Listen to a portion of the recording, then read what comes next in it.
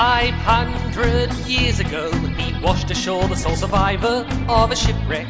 And upon the skull of the man who killed his dad, he said, I'm mad, I must eradicate piracy, injustice and cruelty, and all my sons will follow me, so evildoers will believe that this man cannot die. The Phantom, the ghost who walks. The Phantom, enemies beware, the Phantom's always there, but you won't find the Phantom.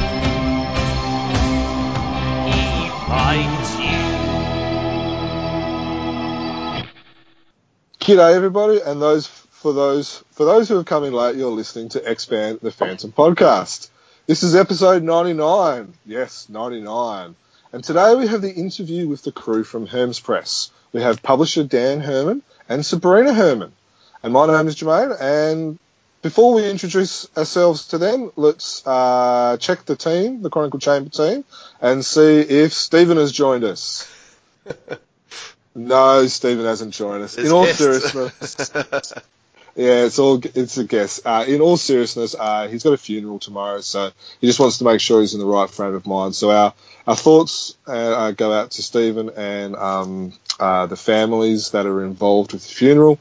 Never a fun moment, and as much as we all love the Phantom, family and stuff like that is more important. So thank you, Stephen. But we have Dan. How are you, mate? Yeah, good, Jerm, and very much looking forward to this because I have loved watching Dan Herman's YouTube videos over time, plugging the various books that are coming out, and so really looking forward to the conversation face to face. I do have to pull you up on one thing, and maybe this is a great way to get Dan and Sabrina in. I've always thought that it was Hermes Press. You've said Herms Press. Can we clarify that right from the get-go? Yeah, it's the Hermes Press. It's named after the Greek god Hermes, who's the bringer of dreams. Excellent. And if anyone ever watched Jason and the Argonauts, which is the Ray Harryhausen Jason and the Argonauts, there's a line where Jason is talking to Hermes, who's disguised in his human form, and he looks down and says, Hermes, and Hermes thinks he's been discovered, and he says yes, and he says, no, the statue of the god Hermes. And Hermes says, yes, bringer of dreams, wanderer in the night. So I always liked that quote. So when I created Hermes Press 20 years ago, I invoked the name of the Greek god Hermes. Wonderful. There you go. There's the origin of the name of Hermes Press. Now, the other problem that we have is that we got two people called Dan. Now... That's not a problem. That's a good thing. Well, exactly. I just call him DH, so you can always do that. Okay, DH. Is that all right? You can call me, as long as you don't call me late for dinner, that's fine. DH. Okay, DH. All right. Well, I was just going to tell Dan Fraser that he had to change his name. You're a special guest, so you get to know. I'll be Steve for today, perhaps. Okay, we'll call you Steve today. All right. So, now, so you tell us a little bit about yourself, Dan, about how you became a fan, how you became a collector, and then go into history and publishing, and then we can get into a bit of questions about Hermes Press, and then also Sabrina yourself as well, if you're a collector or whether you're just basically brought along for the ride and that. So just give us a little bit of a brief bio of yourselves. That would be great. All right. Well, first of all, Sabrina's the managing editor of Hermes Press, and she's been with the company as long as I have, and knows all the same people that I do, and has been involved in the comic book world virtually all of her adult and all of her life, actually. I am the publisher, and I take that very seriously because we publish, people don't realize this, a rather wide range of archival reprints, comic strip and comic book reprints. And we do books that range from The Phantom, which is my favorite property that we have licenses for from King Features, to Garfield, also known as Garfield the Cat, to Brenda Starr, to Mandrake the Magician. We did Mandrake the Magician reprints, to Dick Tracy. And we have a really broad range of stuff that we publish, including art books. We just did a book on DC Comics Before Superman, which was written by Nicky Wheeler Nicholson, whose grandfather created National Allied Periodicals, which became DC Comics. So we've been involved in the comic book and comic strip world for over 20 years now. Phantom is one of my all-time favorite strips. And Sabrina actually grew up watching Phantom 2040, which I talk about. Yeah, I did as well. Yeah, I actually like Phantom 2040 a lot. That's not necessarily the consensus. I think it was a very intelligent, very well done take on the Phantom, and irrespective of what a lot of fans think, I still like it very much. But when I was growing up, which was in the 60s, you would go into the drugstore because that's where you bought comic books. Didn't have comic book stores back then. They had drugstores and newsstands. And I lived across the street from a drugstore, and you would go in and you would see these incredible Gold Key Phantom comic books with these George Wilson covers on them. And of course, we were buying DC. I wasn't buying too many Marvel comic books, but I was buying Gold Key. And as in fact, what most people don't realize is Gold Key Comics and Dell Comics sold more than Marvel and DC combined, because they had licenses for Walt Disney stuff, which sold way more than the superheroes did. But getting back to the Phantom, I saw those covers, and unless you are not paying attention, if you look at those covers, you immediately have to have that book. You must buy that comic book. And those were the Lignanti. He even signed them, because back in those days they didn't sign comic books. Carmen Infantino did, and Gil Kane did, and some of the artists were allowed to. Kurt Swan did Superman for DC. Never got to sign his books back in and Mike Sekowsky, who did Justice League, didn't either. But Bill Lignanti got to sign his books for Gold Key, and they just dragged me in. And I then was reading at that time, which was the 62, 63, 64. I was reading the Sideberry version of the Phantom, the Sideberry Lee Falk version of the Phantom in the comics, in the newspaper where we lived. And back in the Stone Age, back in the 60s, you couldn't go and get reprints of some McCoy stuff or the Ray Moore stuff, or you couldn't look at it. It didn't exist. You couldn't get it. Collectors, older were getting it. So, I was comparing the Phantom to the DC superheroes because I really wasn't into the Marvel heroes that much. I know I'm going to get a lot of hate mail over that, but I like the Green Lantern, and I like the Gil Kane stuff, and of course Batman. And Batman, in some respects, is similar to the Phantom in that he's human and he's vulnerable, which makes him more interesting. But the Phantom has a really diverse backstory with the canon of the Phantom and the Phantom Chronicles, which you were getting in the DC Comics, or rather in the Gold Key Comics, the Western Publishing version, because they were basing a lot of the stories on the strips, which I didn't know. So I got sucked in at an early age, and I always liked the Phantom. And when we started reprinting comic strips, which was a long time ago, which was actually at the beginning of the 2000s, 2002, we started doing reprints. So that'd be 6 years ago. The Phantom was at the top of my list, but I wasn't able to get the license until 5 or 6 years later. My sister was in a very bad accident, and I was responsible for taking care of her, and that was, as you said, family is very important, and my interests were diverted to taking care of my sister because my parents were very old and my sister wasn't married.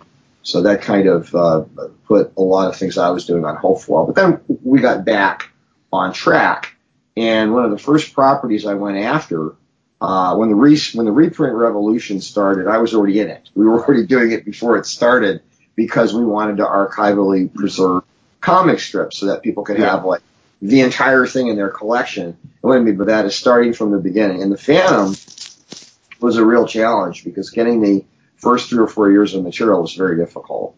But got a license in 2000, I want to say early 2009. And we didn't come out with the books until 2010 because I was running around calling everybody all over the world trying to get the best strips that I could get to do the first volume. And a lot of people were not happy with the first volume because it wasn't perfect. And the reason it wasn't perfect is because you can't get proofs for the first 5 or 6 months of the Phantom. Now, if they exist, nobody told me about it. So you just did all of those off scans of old newsprint, is that right? Correct. It was incredible. We went, and at that time, Ed Rhodes was still alive, and who was fantastic. And he talked about, and we went to Sardi's because they had Friends of the Phantom dinner, and we were invited, and I brought some of my Buck Rogers reprints to show them, and I sat with Siberian. He said, well, these are really good. And I said, you know what, my Phantom is going to be better. And we actually, for the first strip in the first book, we used 3 different sources, and those panels are from like 3 different strips. We actually cut them up and put them together to get the best image in each panel. Oh, wow. Because we were using tear sheets, and with some of the stuff. Sorry, just to cut in. For a lot of listeners, what they've seen who don't have your books are probably the free comic books, right. and then they don't. A lot of people don't understand tear sheets, microfilm, and stuff like that. So could you just give us a brief, like a dummy's guide for those who don't know what these sources are, and then how you, That's a really good question, because I talk to the people at King Features a lot because of our licenses. And one of the questions that comes up frequently when I have meetings with them is, how do you have all this material? And the answer is because we go all around the world. Sabrina actually flew down to Atlanta to get somebody's entire collection. A couple years ago. Yeah, and which we is had why all the stuff for the Phantom Sundays Volume 4 that we were missing. And 5. Okay, and 6. wow. We have virtually a complete set of all the Cyperi stuff, which we either own or we borrowed from people. But getting back to your question, which is a good question, when a newspaper strip is done, it's done, as in full size, which is usually 6 by 18 or 7 by 20 or something like that. When Cyperi was doing them in the 70s, he made the strip of the size of the strip smaller, but it's done in pen and ink, and then it's photographed. And then with dailies, they just photograph them and they knock out the background color, so it's just pure black and white. And then they take those things, which were printed on a high gloss coated stock paper, and they send them around to the newspapers, which not too many newspapers are in comic strips anymore. Everything's digital now. But in the good old days, they would take those press proofs, is what they're called, and they would send to the newspapers, who would then merely just strip them in and then photograph them and make a negative, and they would run the newspaper. And King Features did not keep King Features, who syndicated the Phantom, as with most syndicators like Tribune, which syndicated Little Orphan Annie and Brenda Starr and Dick Tracy, and United Media and Associated Press and the different companies, the George Matthew Adams Syndicate, all these different syndicates were syndicating comic strips. They didn't keep anything. King Features, however, did keep, to a great extent, most of their proofs. Let me emphasize most of. They didn't keep all of them for various reasons. I don't think it was purposely done. I just think they walked out or they weren't organized properly. They got lost in their libraries. They don't have color proofs of anything. They don't even have we have separations. We have the separations for the later stuff, which means we have the cyan, the yellow, the magenta, and the black separations for some of the Cyperi Sundays, which would be very interesting because we'll be able to print them and they'll be perfect. But that's in the future. But what King Features did is they microfilmed all of their black and white material, which would include the Phantom. It would also include Johnny Hazard, which we also reprint. Yeah. And a lot of the strips, King Features came out with dozens and dozens of strips. King Features syndicated Steve Canyon, even though they didn't own it. They syndicated it. We reprinted Roy Rogers, which they syndicated, but they didn't own. Roy Rogers owned it. But what they did with the Phantom, they microfilmed the proofs. And the problem was they circulated them and they used them and people used them and they got pulled and distorted. and overused. And the other problem Yes. is, microfilm. The other problem is microfilm is not very high resolution for reproduction purposes. It's not. Now, go ahead. Microfilm. So correct me if I'm wrong. I'm trying to remember back to is that the stuff in the old libraries? It was kind of like a negative version. You had this big screen, and you would go use this, and then you would use. Yeah, it was like a negative sort of thing, and you would use. It was on a big screen at libraries to kind of look at newspapers back in the day. Is that when you say microfilm? Is that what it is? That's what it is. Yeah. Yes. And the thing is, it's on spools, and at a certain point, King Features. It's my understanding. I have not seen this, but actually, I know they have this stuff. What they did was they scanned the microfilm.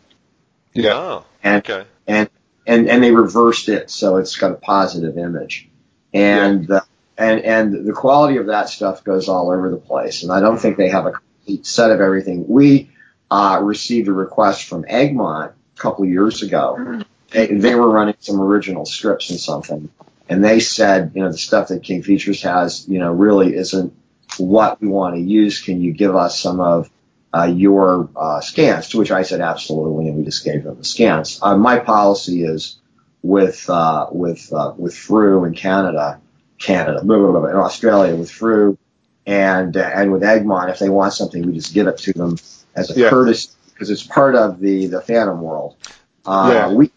It is really. I mean, we get stuff from collectors, and the only thing they're interested in is that we get it so we can use it. Ivan Patterson in the Norway is extremely generous in helping us when we're missing pieces, and he's got very complete. If you go to Ivan, like with the Sundays we were doing, and we were saying we can't get these Sundays in half pages. We can only get them in third pages. And Ivan would say, to Troy Musquire, who's my production manager, ain't going to get them. Because I don't remember they're very hard to get. So when Ivan tells you can't get something, that's a pretty definitive source. You go to Ivan, if you're going to have a problem getting it, Ivan's the definitive source on those things because he's, looked at the stuff for I don't know how many years. But, you go to him, and if he says you're going to have a problem, I can guarantee you he's right. But anyway, so they have the microfilm, and it's been scanned, and they have that, and then they have the tear. And the tear sheets are different because tear sheets are what little boys and girls tear out of the newspaper, which is second generation shot off the press proof, and then you're captive to the printing quality of the newspaper because newspapers would print the strips small if they didn't have enough space, or they print them a little. And then a lot of newspapers would do a less than perfect job printing them in the first place. So the Zipatone dots that were used don't out, and the lines don't all reproduce the way we would want them to. And then colored by a 5-year-old. Yeah, and then here's the big problem, which people don't understand. I've stopped explaining this, but I'll explain it. People say, it doesn't have the same feeling as when I looked at it in the newspaper. Well, yeah, because the reason is newspapers don't print black. Newspapers print dark gray because first of all, they're only printing in one color, and second of all, they're printing on a pulp, and the pulp has a very high absorption rate. So the ink is absorbed into the pulp paper, so it doesn't sit on top of it, and it doesn't reproduce exactly 100% of the black ink that's being used. And they only use one color black anyway, whereas, for instance, if you really print black, you print it for color black, CMYK black, and it looks more luscious. If you look at the blacks in the Sundays that we print, the black is different than just a flat black because it's got all of the colors in it. And a lot of people have said to me, why don't you print your reprints on paper that's more like a newspaper? And the answer is because we're trying to approximate the proofs, which are closer to the originals. The only book that we've done that with is and you may be familiar with this. We did a humongous book, which I will get. Pardon me. I didn't have it available here, but I did this book here, which is really big. Oh yeah. Yes, I've got that one. This book This book was actually done. This was one of my pet projects, to actually recreate virtually the exact same thing you would have seen in 1939 when you bought the Sundays. And these are full-size half pages of the Phantom Sundays, and they were printed on a wood-free paper, a very heavy wood-free paper, to simulate the feel of a newspaper. It's like a 4-pound book. So the ink absorption on this is a little less than it would be on the regular Sundays, because the ink is absorbed into the paper, whereas with our normal reprints, it's a matte coated stock, not a gloss coated stock. And what happens is it sits on top of the paper instead of being. There's some absorption, but it's very minimal. So all of the colors kind of jump out at you. So you're going to get a much more accurate reproduction, which is going to look more like the proof that was shot that was sent to the newspapers, which is what we're trying to do. I opened that up with my comic book shop when I brought mine, and they were amazed at just the quality, the largeness of it and stuff like that. So, this is a comic book shop that deals with a lot of stuff, and he actually ended up ordering a second one for himself. So he got one in for me, and then he got, after we looked at it together, he ended up getting himself another one. Oh, thank you. Now, this book, actually, if you were to take, I think I did it I don't know if I did it in my video, but if you were to take the actual tear sheets, these are done from tear sheets, they're not done from proofs, because we can't find any proofs of the Sundays. But if you took the tear sheets and you compared them, and you looked at these things, these actually look better, because they had pieces missing, because the person that collected this collection, when he was a little boy, actually cut them out and pasted them on larger pieces of paper and then put them in a huge book. And he was clipping them sometimes, because he was using, like the scissors that we all use when we were in second grade. He would clip into the margins. So the way we fixed that was, we have all the black and white press proofs. We have actually virtually all of them for the Sundays. So we would overlay the black and white press proof digitally over the missing area and seam it in. We weren't redrawing it. We were actually using the original black and white. And we would clone stamp in the color so it would match. Oh, so clone stamp. So you do use Photoshop in that way? Is that the program that you're using? It would seem easier, to the uneducated non-publisher to just draw the line in where perhaps the scissors have come on. But I agree, but because I am anally accurate, and because I have the press proof, I'm not going to mess around. So I have the press proofs. I mean, we had big discussions about, should we do the press proofs or the color? And I said, if you've seen the color, the answer is you got to do the color strips. I mean, IDW, which is a very fine company and does a lot of reprints, is doing Dick Tracy, and they did the Sundays in black and white. And actually, Dick Tracy looks very good in black and white. And some people said, well, I didn't use the color. I don't know the reason, but I suspect it was maybe because they had a problem getting a complete set, and they had all the proofs, because I think they had the proofs, so it was easier for them, and it looked better, and it was more consistent, because when they did Terry and the Pirates, they did it in black and white and color, because it's a continuity strip, so you have to do the Sundays with the dailies. When we did the Phantom, I think it was volumes 8 and 9, the Sundays run in continuity with the dailies. 9 and 10, I think. 9 and 10, okay. And they run in continuity, so we had to figure out how to do that. I mean, it's easy. We just had to pull them out. So the Sunday books are missing that year because it's in the dailies book. Yeah. Because it doesn't make any sense to run the Sundays because they'd be incoherent. This is a thing that Jermaine's been on about for years, to be honest, because there's 4 stories, isn't there, where the dailies and the Sundays sort of merge together. Now, Dan, you're with me on this one. There's actually been a bit of a toing and froing with a couple of people in through letters and also where they reckon that they're separate stories. Now, you're with me that they're the one story. Isn't that correct? Oh, absolutely. No, they were. So who was it? Bob somebody?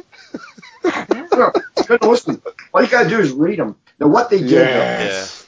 What they did was they did the Sundays in such a manner that you could probably read them without the dailies. Yes, you could. And they make sense. I mean, we just reprinted Dark Shadows, which is an entirely different universe. And Dark Shadows only ran for a year. And the way they set Dark Shadows up, you could actually read the Sundays, and they kind of made sense without the dailies. But they made a lot more sense if you read all the dailies and the Sundays, because, you don't always read the dailies. But the thing is, the story makes a lot more sense if you read all of it together. And, totally agree. And I mean, I read it, and I wasn't going to break it up, and I didn't think it would. I thought I would be doing a disservice to the Phantom, by breaking it up and running the Sundays only as Sundays and leaving the dailies out. And both arguments can be made, and it was set up so you could do one without the other. But if you really want to read the story, and it's a lot more fun to see it the way I reproduced it, the way Hermes Press did. And it's a question of historic accuracy. I believe that it was designed that way. In a perfect world, I would only produce Sundays that had half pages. Yeah. But we don't live in a perfect world. Got some flack on the 4th volume because we ran the black and white. And here's what really got me is I wrote an introduction, and it said, listen, we've been looking all over the place for these things, and I'm not engaging in hyperbole. I mean, we went to Ivan, we went to people in New Zealand and Australia and Sweden and Denmark, and Norway and Europe and in the United States, and then there's always that guy that says, "Why didn't you ask me?" Yeah. So I'm on your podcast. If you've ever got anything, even if you think we have it, email us, because we want to do the most complete reprint of this strip that's ever been done. And so far, I think we're doing a decent job on it. Well, just the way that you talked about, cloning from and merging two different images to get the best one, and taking panels from, this panel's not quite good enough, I like this panel better. It certainly sounds like, you're not prepared to just draw in a line because that's, where that's kind of where Ray Moore or Wilson McCoy would have put it. You want the actual line that they put in there. That's exactly right. And the thing is that with the 4th Sundays, well, I'll tell you kind of a funny story. When we did I think it was the second Phantom book for Sundays, and I couldn't get all half pages, and I was pretty upset about it. And the book was done, and I canceled it. And I said, we're not going to do it. We're just going to have to wait until we get half pages. Oh, wow. So my ever vigilant and really super production manager, Troy Musquire, who everybody who deals with Hermes Press knows, Troy, looked at me and said, "Are you an idiot? I mean, it's all done. It looks really good." And so I consulted with some people. I called Renee White, and I said, "Renee, what do you think?" And Renee said, "Do it. Just print it, because explain and everyone will understand." I said, "I'm going to explain. I'm a little dubious about it because I want to reproduce all the half pages." And I talked to some other people. Renee was very good and said, "They'll understand." So we did it, and we got a little flack, but not too much. And I don't regret it, because it would not have been done, and you wouldn't have it. And the more look at this, I remember going to the Friends of the Phantom thing at Sardi's and saying, "Give me your material, please." And they looked at me and said, "We will come to you." You were there, Sabrina was there, and yes, I said, "We will drive wherever we need to go." Yeah, God, I'm sorry. Go ahead. I said, "We'll drive wherever we need to go, like Atlanta, Florida, whatever." No, I mean, actually, we drove up to the one guy's collection in Michigan and spent 3 days scanning Sundays. I mean, the thing is that we'll go. Now, let me just also give a plug to Randy Scott, who is the director. He's the head of special collections at Michigan State University, my alma mater in East Lansing, Michigan. two great universities in the United States have huge collections of the proofs, the King Features proofs, because they were given to two universities. They were given to Ohio State University and to Michigan State University. And Randy Scott controls the Michigan State University collection, and has permitted us to go in and scan or copy the complete proofs that they have, which they got from King Features.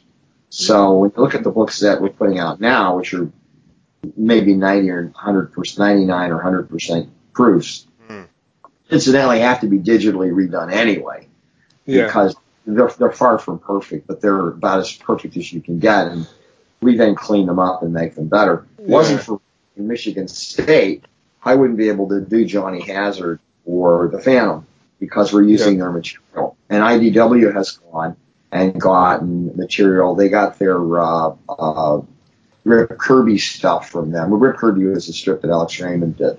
And they've got a lot of material from them, too. Everybody has. And then you go to Ohio State for stuff, too.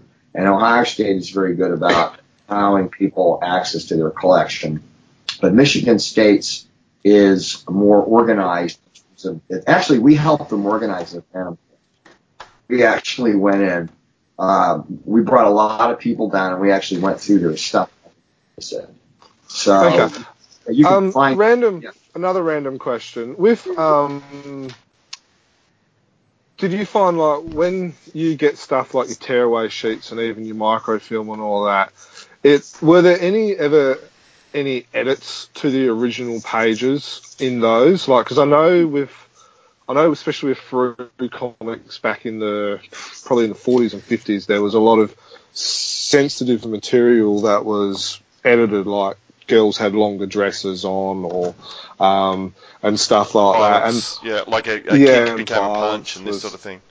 And I noticed even in and the reason I asked this question is in the first Singh Brotherhood story, when Sala stabs Kabir Singh, if you actually looked for that whole process, she actually changes clothes.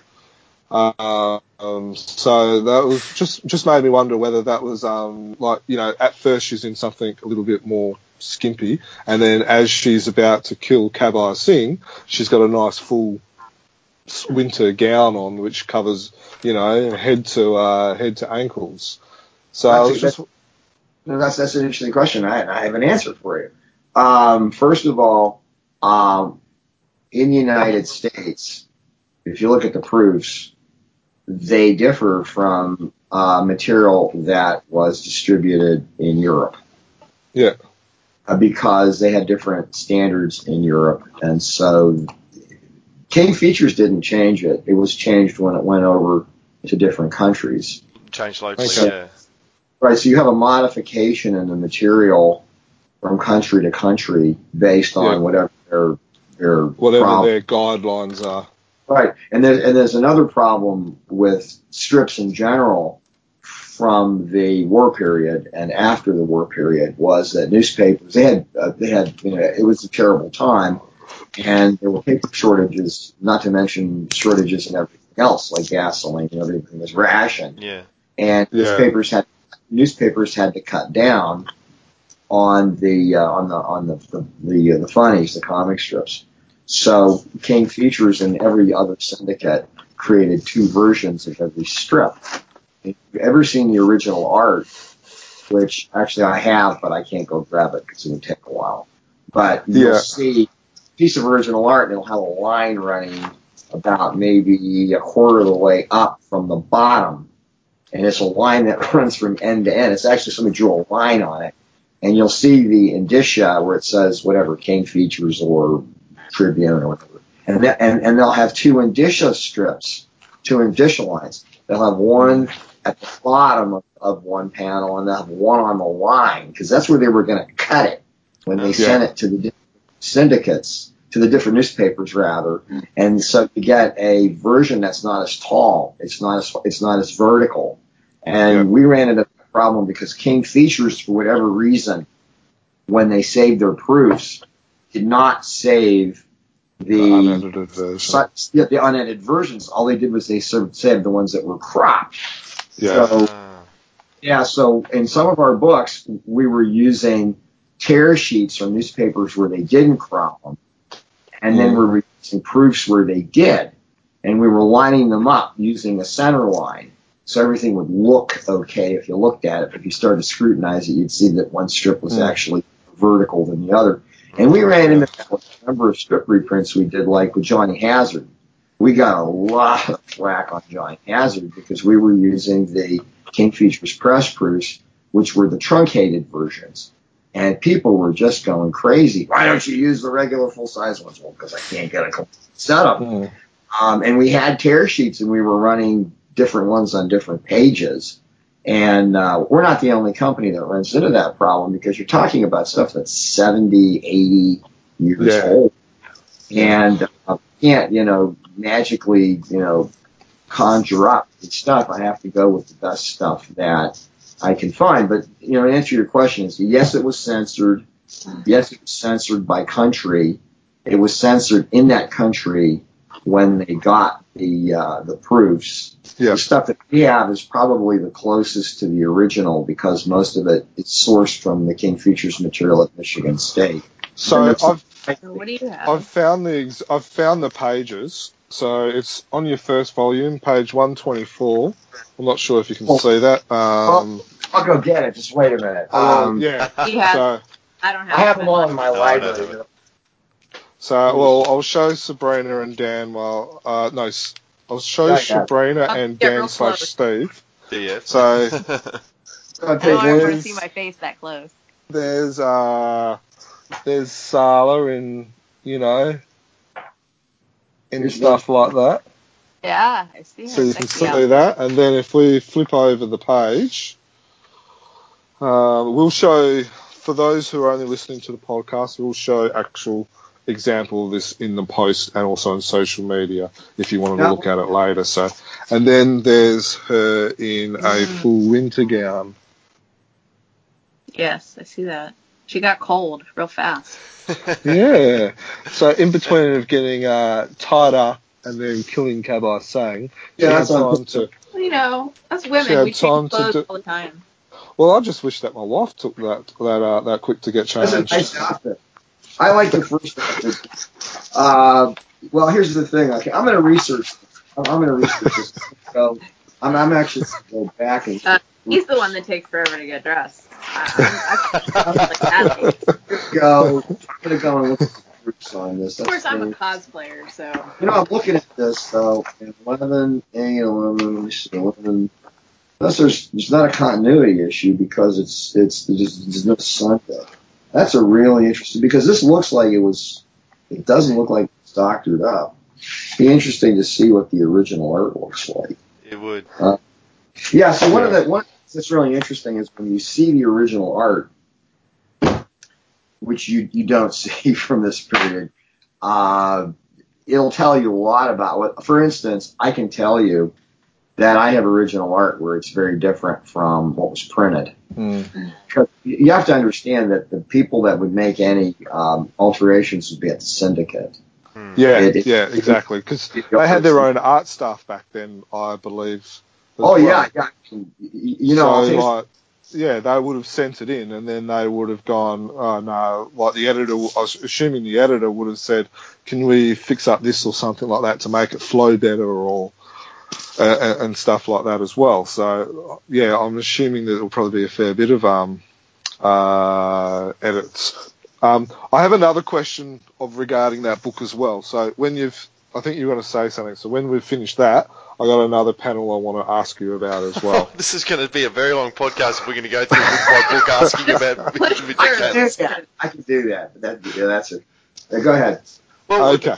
All right, So here's my panel here. So it's on page 31 and the top row, the third panel. Now, it's for those who do not see it, again, I'll show this now. If you look at the writing style is different on that panel compared to the others. Yeah, that's true. It's absolutely true.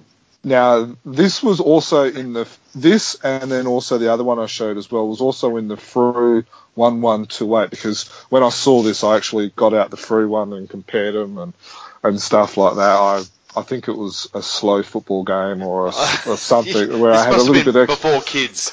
Yeah, before kids, because I do not have that time now with two little rugrats.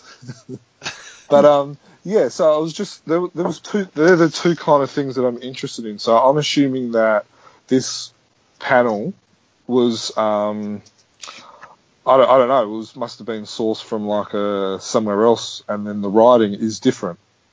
Well, let me tell you something very interesting about the first 4 or 5 months of the Phantom, which you probably know.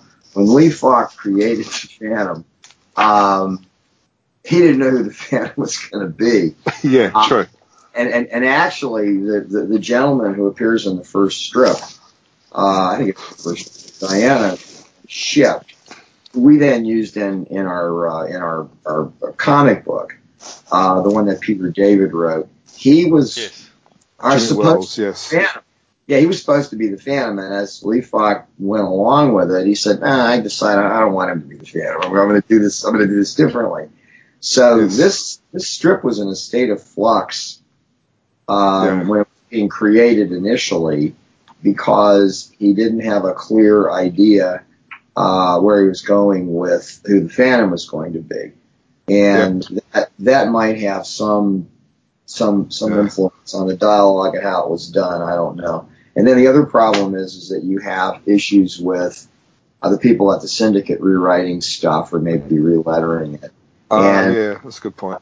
Again, I mean, the problem is I've been collecting original artwork, comic strip and comic book original. I started collecting it when you would go into a comic book store in the late 60s, and they would have pages from Gil Kane's Atom, inked by Murphy Anderson, tacked up on the bulletin board with thumbtacks. Oh, wow. And they would have a price of $2.50 on each page. And things have changed since then. And the way they got those pages was Julie Schwartz, who was the editor of the Atom and the editor at DC Comics, who did Atom and Flash and later Batman, would send the stuff to people that would write letters. And they wouldn't get the whole story. He would send them like the first 13 pages or something. It was a 2-parter where he'd send them 6, and then they would sell them at the local comic book store, for $1. Yeah. And that's how comic art came out. And so when I started collecting comic art, the first thing that I thought was incredible was that it was big, and it wasn't the size of the comic book, because I assumed it was the same size. Then the other thing that I noticed was there were all kinds of changes on it, and there were kinds of editing changes. And then the other thing I noticed was that sometimes it wasn't the same as what was in the comic book, and it's the same way with strips, and it's the same way with the Phantom. And if you look at the proofs of some of the stuff, especially with the Sundays, which is easier with the Sundays, and you compare. To talk about comparing stuff, they did the Phantom. The Phantom was designed originally as a half page. It was not designed as a tabloid. A tabloid would be very, very vertical. And so what the King Features staff did was they actually added onto the sides of all of the panels usually on the right side. And if you look at because we have proofs of both. We have proofs of the half pages and of the tabloids. And you can see where they drew on the side. Yeah. This was not Ray Moore drawing on the side. As a matter of fact, it's pretty obvious because you can see where the lines don't actually line up properly where they're drawing in stuff. But they were doing that, and they didn't do a third page until later on the Sundays. But first of all, this was merely commerce at that time. And they did not attribute it to it that it was storytelling that was going to be around a long time, which is why they didn't save anything. Because people ask me, why didn't they save it? And the answer is because this was merely commerce, which was not given any particular import by the people that were publishing it. They had no concept that the people like Lee Falk were artists and that Ray Moore was a storyteller, and that they were creating because these are myths in essence. These are our modern myths, that they were creating myths that would live on much longer than the editors and the publishers and the newspapers that were printing them, that they would live on much, much longer, much like Hermes and the Greek gods, which were myths people still think about and make movies about today. And her story is important. I mean, the 20th century myths, to a great extent, have become the comic book and comic strip stories that were created in the 20s, then the 30s, and the 40s. And then with the Silver Age in the 60s. And is it art? No, it's not high art. Is it storytelling? Yes. It's apples and oranges. But you know, So is it that I guess non-understanding at the time that this would go on to become highly regarded? Is that why there's so very little of Ray Moore's original art still available now? It just wasn't hung on to. No one sort of realised how valuable it would be down the track. I mean, Jermaine and I have had discussions. We feel like there's probably only 10 to 20 pieces of original Ray Moore art, Phantom art, left in the world that we can sort of identify. I was going to say they're interesting reasons. I've been collecting original art for a long time, and there are lots of reasons for that. For instance, I can tell you that they would just give it out. They would give it away. A fan would write in, or a fan would go down to King Features, and a lot of it was taken by the employees. Then so the employees got it. Ray Moore didn't get it back. No. I will say that Lee Falk had a lot of it. Yes. Lee Falk had a significant amount of artwork, which I don't know whether they still have it or not. I know they were liquidating. They liquidated a lot of it at a certain point. Lee Falk passed it. I know. I don't know when, but I think it was back in the 40s or 50s. There was an Italian publisher that was publishing, obviously you know the story as well, that was published, and then Lee Falk sent over it was like a whole bunch of the original art. So in Italy somewhere it's either been thrown out or there's some dusty warehouse, or it could have been destroyed or something like that, where there could be a lot of Ray Moore artwork. So you've heard that story as well? Yeah, I mean, it's kind of like, it's right next to the Ark of the Covenant. When you go into that big, I'll digress and tell you a very interesting story about that. First of all, you never know when artwork is going to show up. There's a very, very famous strip amongst people that really love comic strips called Scorchy Smith, which was published by the Associated Press. And one of the truly great artists to work in comic strips, Noel Sickles, who was partners with Milton Caniff and actually created Caniff's style, and Caniff acknowledged that frequently. But the point is that when I started collecting strip art, which was 40 years ago, you had to have a Scorchy Smith, but you couldn't get one because there weren't that many of them in existence, maybe 30, 40, something like that. And there was a very high premium to get a good one. A good one meaning it had all the characters in it, and it was just one you wanted. Couldn't get them. About 15 years ago, I'm not exaggerating, somebody found a trunk. She had about 1,100 of them in it. Oh, wow. Yeah. So and now they're worth nothing. And the guy got it at an auction. And then he didn't know what it was. And he found out real fast what it was. And it was insanity because he put it up on eBay, and somebody bought it for, I don't know, it was like $8,000 or $9,000. And this was nothing because these strips were selling for $1,500 to $2,500 each. And he's got, like 1,100 strips in there. That was the figure I was told. And everybody is screaming, well, he didn't sell it to the guy on eBay because somebody said to him, do you realize what you have? So, a friend of mine, art dealer, Mitch Itwitz, and I tried to buy them because we wanted to pick out the good ones and sell the rest of them. But we were aware of the fact that if we dumped them on the market, the price would just crash completely. Yeah. We didn't get them. Somebody else. Which we've seen in Phantom World. we've seen the market crash with even Cy Barrett and even Wilson McCoy. Like, I know of a story of a friend of mine and Dan/Stevens where I think he paid like $500-600 US for a Cy Barry daily, like back in the 90s. Right. Now, after the Forker stake and stuff like that, you can pick them up for, less than $200 sometimes, and it's the same as even with the Wilson McCoys. I remember back in the late 90s, early 2000, there was a Wilson McCoy daily with no Phantom in it, and that went for $800 US.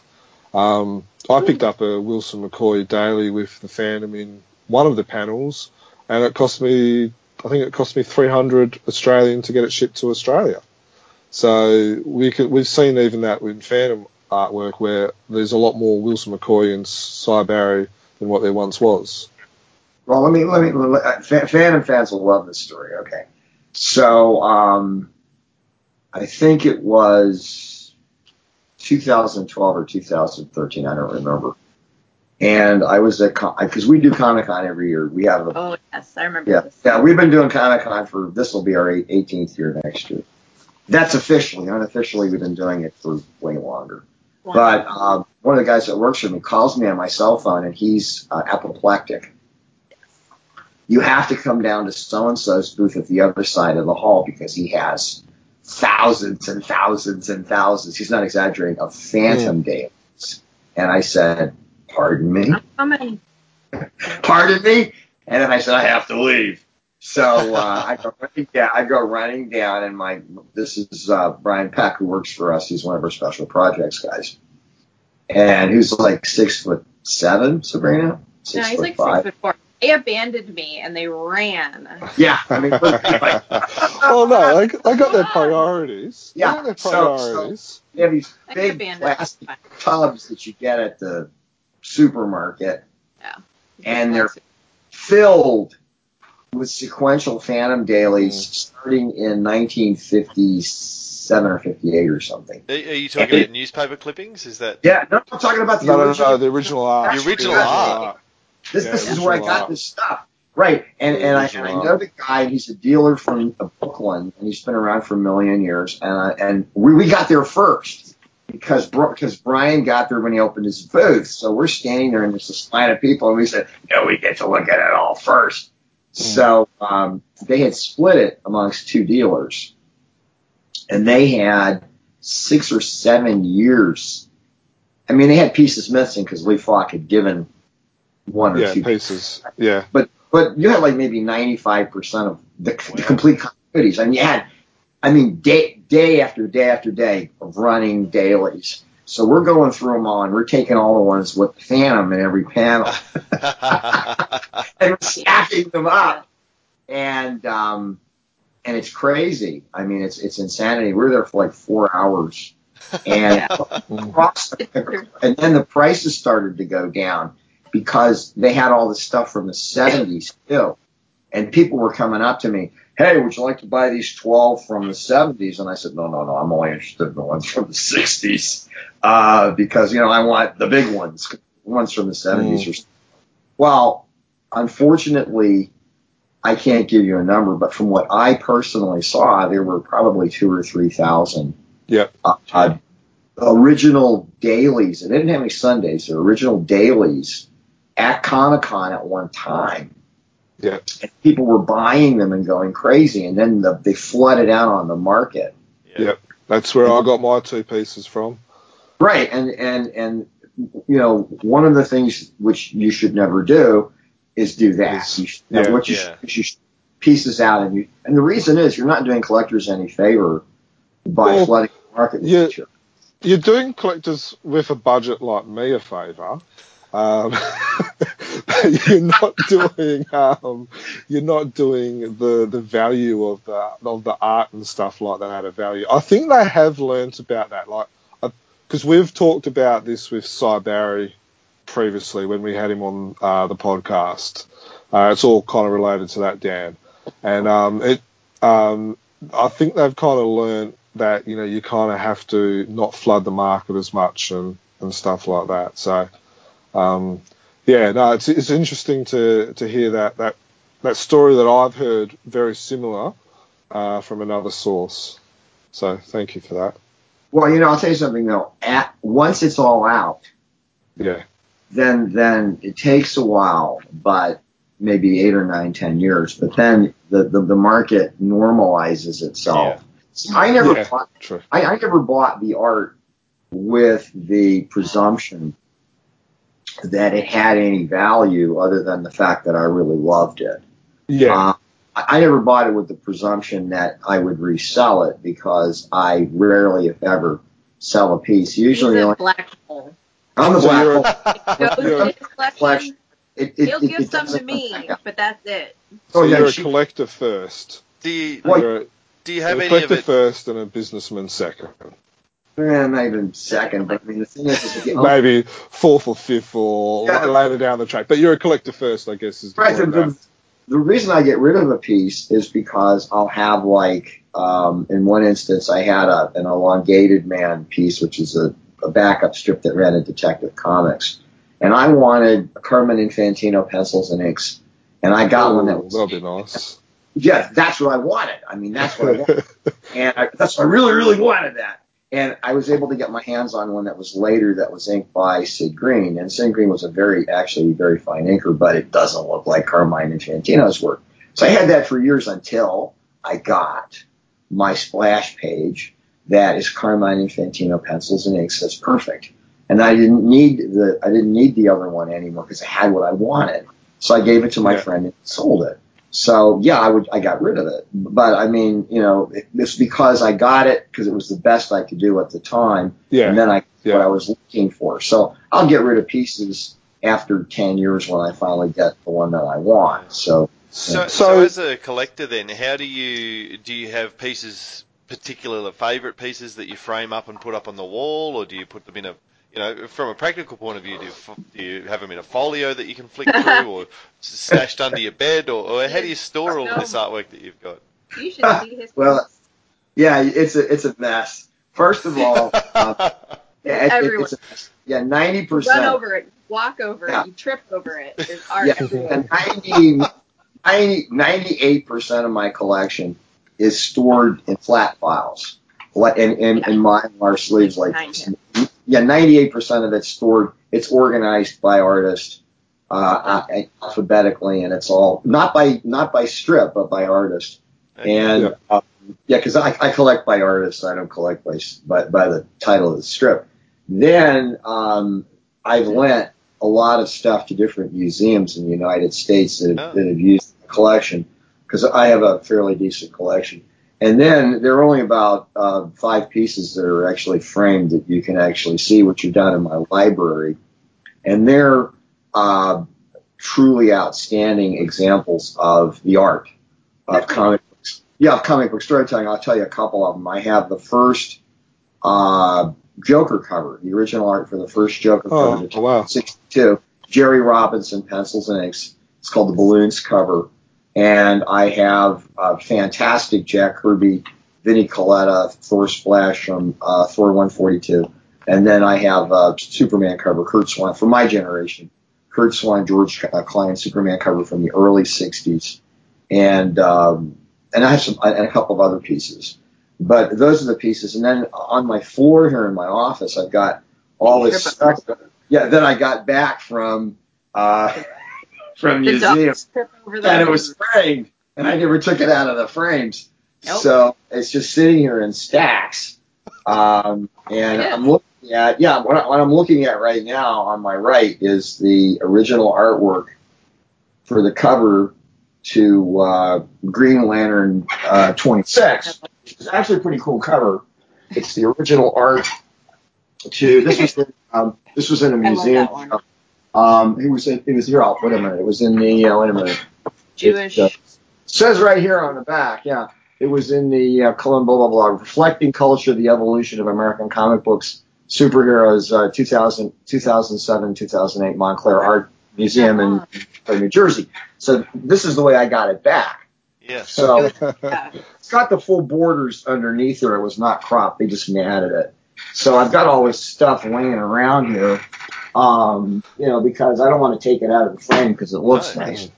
It's floor here. So I framed it for free for you, so you just got to leave it like that. So if you ever run out of room and you need to offload or you need to lend some more stuff, I can give you my postal Jermaine, you've address. got no space in your place. I've got I'll a few make walls. room. Yeah. But in all seriousness, do you just a couple of random questions Sure. about your collection? So I can't remember if it was actually during the podcast or pre-podcast. I think you said you had around 10 pieces of Ray Moore. Is that around that? Yeah. Is that? I have I don't own any Ray Moore art. No, I don't own any Ray Okay. I have scans of Ray Moore art to use in books. No, I do not own a piece of Ray Moore art because it is impossible to get. Yeah. And the last time a piece came up was in a heritage auction, which was a pretty nice daily, if I do say so myself. And I was actually, I'm embarrassed to say, I wasn't aware that it was for sale, and I missed the auction. And it was quite pricey. I think it went for $10,000 US. I think I actually know the person who brought that. It is an outstanding piece, and we have a scan of it, and it's going to be in the Art of the Phantom. But it's an outstanding daily, and we got some other ones from people in Italy, and there's somebody in Spain that has 2 Sundays, and we have a full-size scans of them. As a matter of fact, one of them is in this book, and we reproduce it. Rather, let me take out this plate here, but I can't. I'm not allowed to divulge who owns it. Yeah. But here it is, actually. Here's the strip. And you can see how big this is. And we forget where that comes from, but I think it may be, I don't want to say and get it wrong and then get an email. Correctly. But and here's the, wait a minute, I think we have the daily in here too. And in order to reproduce this thing this size without getting it grainy, we have to have a pretty good scan of it. There's the daily, and that's a nice one. Yeah, no, they're very nice. But as far as Ray Moore is concerned, I would love to have one, but I don't think I'm getting one anytime soon because they're very rarely available. Period. I mean, it's kind of like I really love Don Newton's stuff, and his Phantom stuff is really hard to get a hold of. Yes. Because everybody owns it, and they're no one wants to give it up. No, I mean, I have a page. I have a Don Newton page, and it's a pretty good one. It's not fantastic, but it's there's one panel that's really good. I have it here. I pulled it out, and Jim Aparo also did the Phantom and did really nice work on it. And there was one page in particular that I really, really liked, which is the second chapter, Splash, which I was very aggressive about getting, and I did get it. But Jim Aparo's stuff has been out a while. Very underrated, Jim Aparo's work. Oh, and he did great work on Batman. He did great work on Aquaman and Batman and the Spectre. And I was kind of disappointed at the Eisners this year because he was nominated for one of those awards for being a really great artist, and he didn't get it. He didn't get the award, and I said to a couple of people, Jim Aparo really deserves this award, and they said, well, it's going to take 2 or 3 times before he gets it, and I said, well, he should get it because, and I think Don Newton equally should get one of those awards. Oh, definitely, Don Newton. It's his art is, and like you hear the stories about how quickly he did it all, and like he was very quick and stuff like that. His art's amazing. I was appreciative of your Charlton reprint book that you released because the Charlton original books and the ones that Frew published just didn't do it justice. Like especially the covers and stuff like that. It was just muddy and yuck.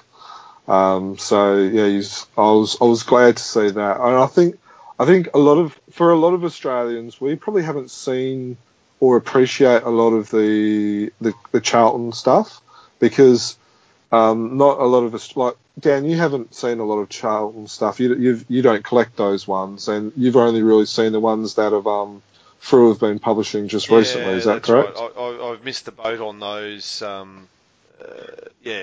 For various reasons, and haven't really chased them down, and have only seen the stories that Frew have republished, which are nice enough. But to me, and I guess this can lead into another question. I guess to me that the storyline of those isn't quite the Phantom that I love, the Falk Phantom. I mean, they steer away from various elements, but it sounds very much, Dan, listening to you, that you're very much more about the art of the Phantom or any of the comic books than the storylines. Would that be fair to say?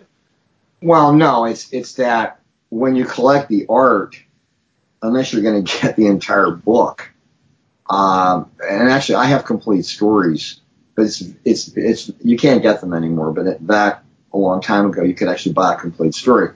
But for my purposes, it's about the story as a whole, because when you're buying the artwork, all you're getting is one single page of the artist's work, and you're not getting the story. You're just getting an exemplar of like one element of a very large. It'd be like getting a movie poster as opposed to getting the movie. Sure. You know what I mean?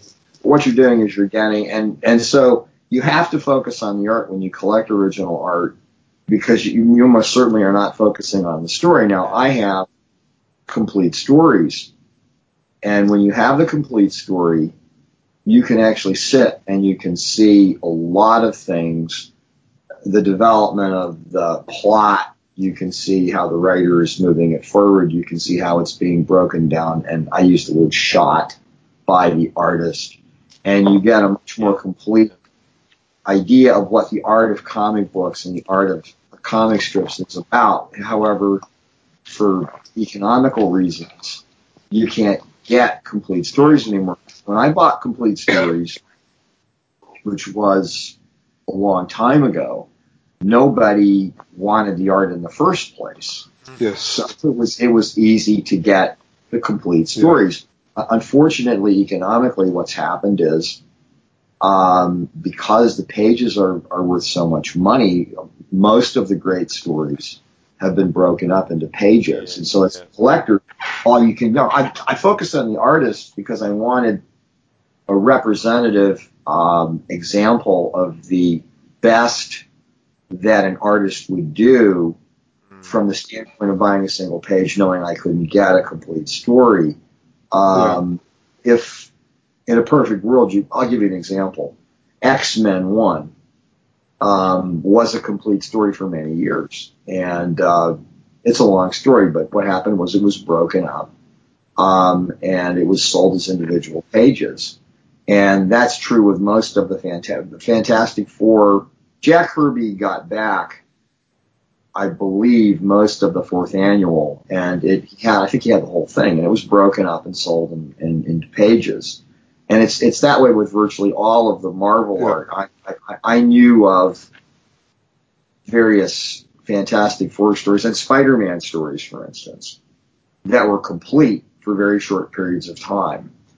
And I actually saw them in their complete versions before the people that owned them broke them up and began selling them, because when those stories were complete, which was back in the late 70s and 80s when they came out, you could buy a Ditko Spider-Man page for $1,500, which was quite a lot of money back then, in the mid 80s, early 90s. Now a Ditko Spider-Man page sells for $20,000, $50,000, $75,000 a page, which is why fan art's quite cheap in comparison. Oh, that's like, it's a whole different universe. I tried for years. One of the few things I don't have that I always wanted was I wanted a Steve Ditko pencils and inks Doctor Strange page. Good luck. Yeah. And I was trying to get one of those things back in the late 60s, early 70s. And I couldn't get one. The only ones I was ever offered were ones that were inked by Paul Reinman. whose inking style is very different from Steve Ditko's. But the point is, never got one. So, in answer to your question, we look for exemplars of the artists that are representative of the artist's talent, but we love the stories, but we can't collect the stories because as a practical matter, you can't. I mean, I have, for instance, if you know who the Manhunter from Mars is, Martian Manhunter, John Johns. It's a DC character. Was created by Joe Sorda in 1954, I think, or 55 or something. 55. It was a backup story in Detective. And I have the last Manhunter from Mars story. I mean, the last one that was published before it was canceled in 1968 or something like that. And how did I get it? Well, my buddy Mitch Itkowitz got it from Joe Sorda's widow. And then he, for about 5 minutes before he told me he had it, and then I bought it from him, and it's been sitting in my collection for 30 some odd years or something. Wow. And, all right. So, before you jump in, Jim, just there on stories, you were nodding. The podcast listeners won't have seen that, but you were nodding when I mentioned that the Charltons and the American stories sort of veered away from the Falk storylines a little bit, which was why I wasn't as satisfied by them. So I would take it by a number of the things that you've said tonight that you would be someone who we would coin a Falkist, and I'm one who thinks that Lee Falk stories and Lee Falk chronology is the canon, if you like. Where do you stand on the last 20 years of the newspaper strip and other authors taking over and versus the Egmont and the American and other publishers' takes on the Phantom? What to you, Dan? What is the true Phantom, the official Phantom storyline? Well, first of all, the Lee Falk Phantom is like a person. And most people are not serious all the time. And the Phantom, the Lee Falk Phantom, which is the archetype for the Phantom, has a sense of humor. And he has a personality. And you actually, if you read the Lee Falk Phantom, you know him as a person, which is why he's so fantastic. And you know his universe. And it's a phenomenal universe. And you know his history. And you know the stories from the Chronicles.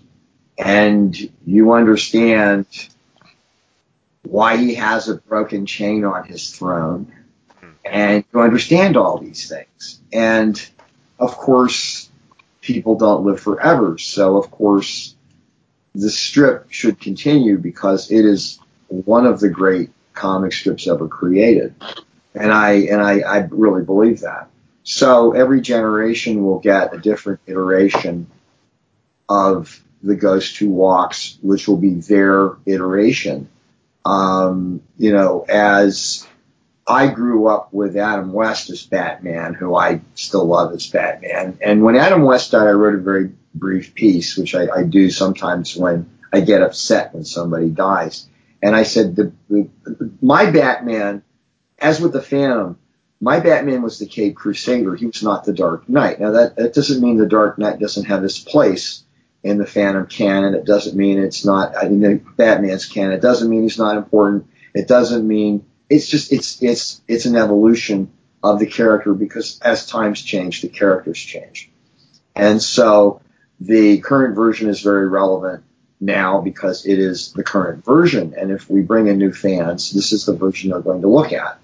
Personally, the Lee Falk Phantom is my version of the Phantom because of my age and because I grew up reading that. And so for me, I can't escape the fact that that's the way I view the Phantom. It's the same with Batman. It's the same with the Green Lantern and the other characters that I love and that I grew up with. With Batman, it's much more complicated because there have been a lot of iterations. But again, my version of Batman that I love is from the 60s and, interestingly, from the 40s and 50s. Well, no, it's not the goofy science fiction Batman from the 50s where they kind of lost their minds, and it's got Martians and things like that. It's the original version from the late 30s up through maybe the early 50s, the Dick Sprang version, and then when Julie Schwartz took them over and come in, and it's the same with the Phantom. And one of the big discussions that I had with King Features when we started to do the comic books was, I had looked at what had been done with the Phantom, the Phantom version that Dynamite had done, which I was not satisfied with, because I felt that veered in a direction that was not in any way consistent with the Ghost Who. It was not the Ghost Who Walks. Yeah, too far. It was not. It was not. It was not the man who can. It was the man. It was not the man who never dies. It was not. The essence of the Phantom is that he does not exist. That he is a specter. That he is a myth. That he appears when you need him, but we really don't know whether he really exists or not. But we do know he lives forever. And that's a very romantic way of looking at the character, which is the way Lee Falk designed the character, and yet he's human, and he dies, and he takes his father and he buries him, and he assumes the guise of the Phantom, and that's what makes the Phantom such a great character. Yeah. And and he has family, and he has a sense of humor, and when you veer away from that, and the example that I made when I made the pitch to do the comic book version was, you don't take Superman and kill Krypto and Lois Lane and Jimmy Olsen and Perry White. You don't do that, because that is part of his mythos. It's part of what makes Superman Superman. And with the Phantom, you can do certain things with him and still have the Phantom. You know, I agree with you that the comic book iterations have never been as satisfying as the strip iterations.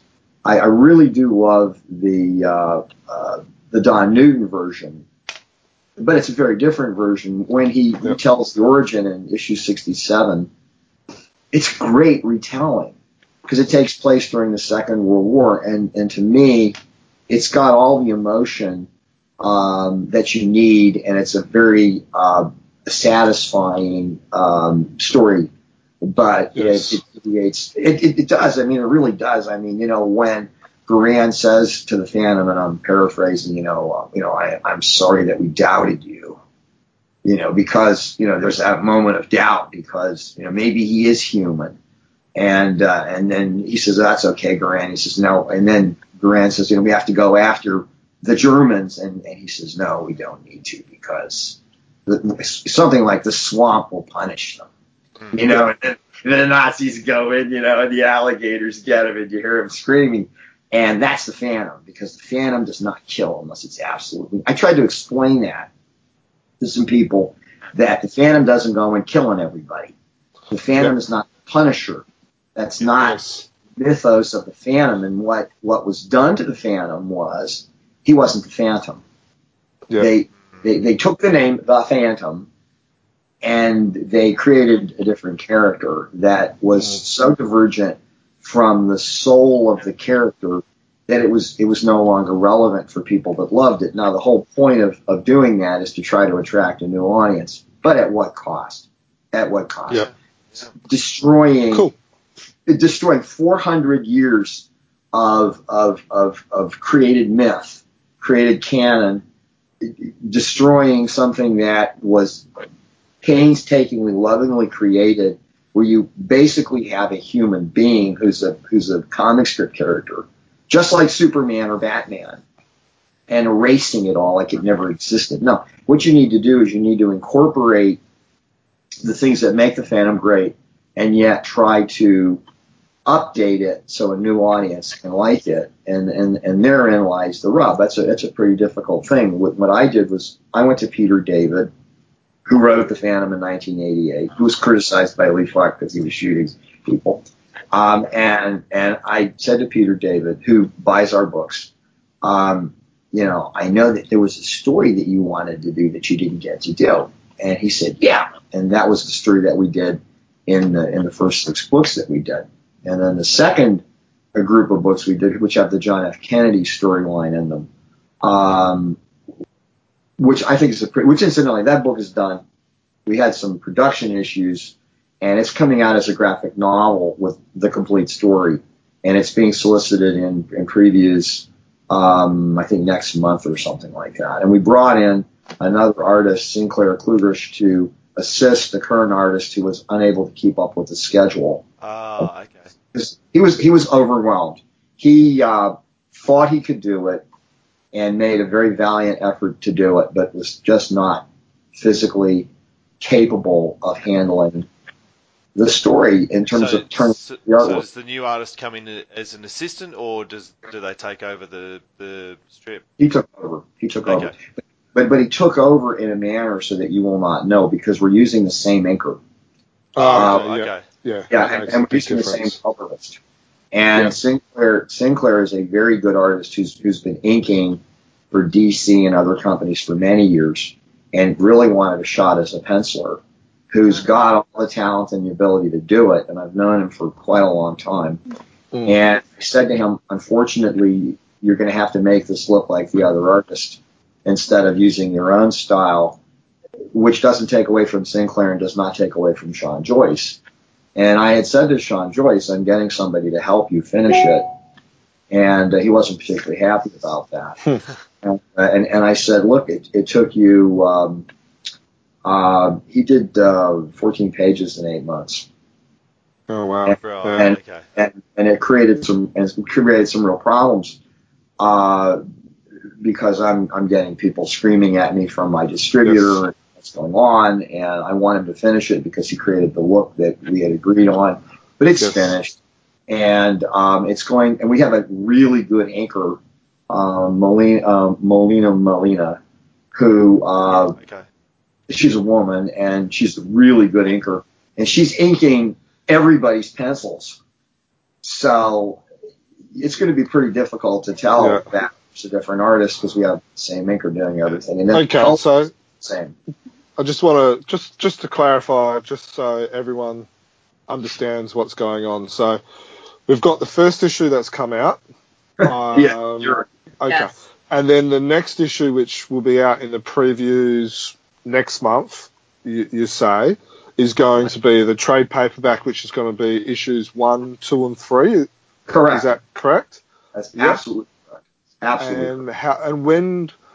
And without putting you on the spot and putting the pressure on you and setting yourself up for a fall and all that, when is that likely to be in comic book shops? October and November.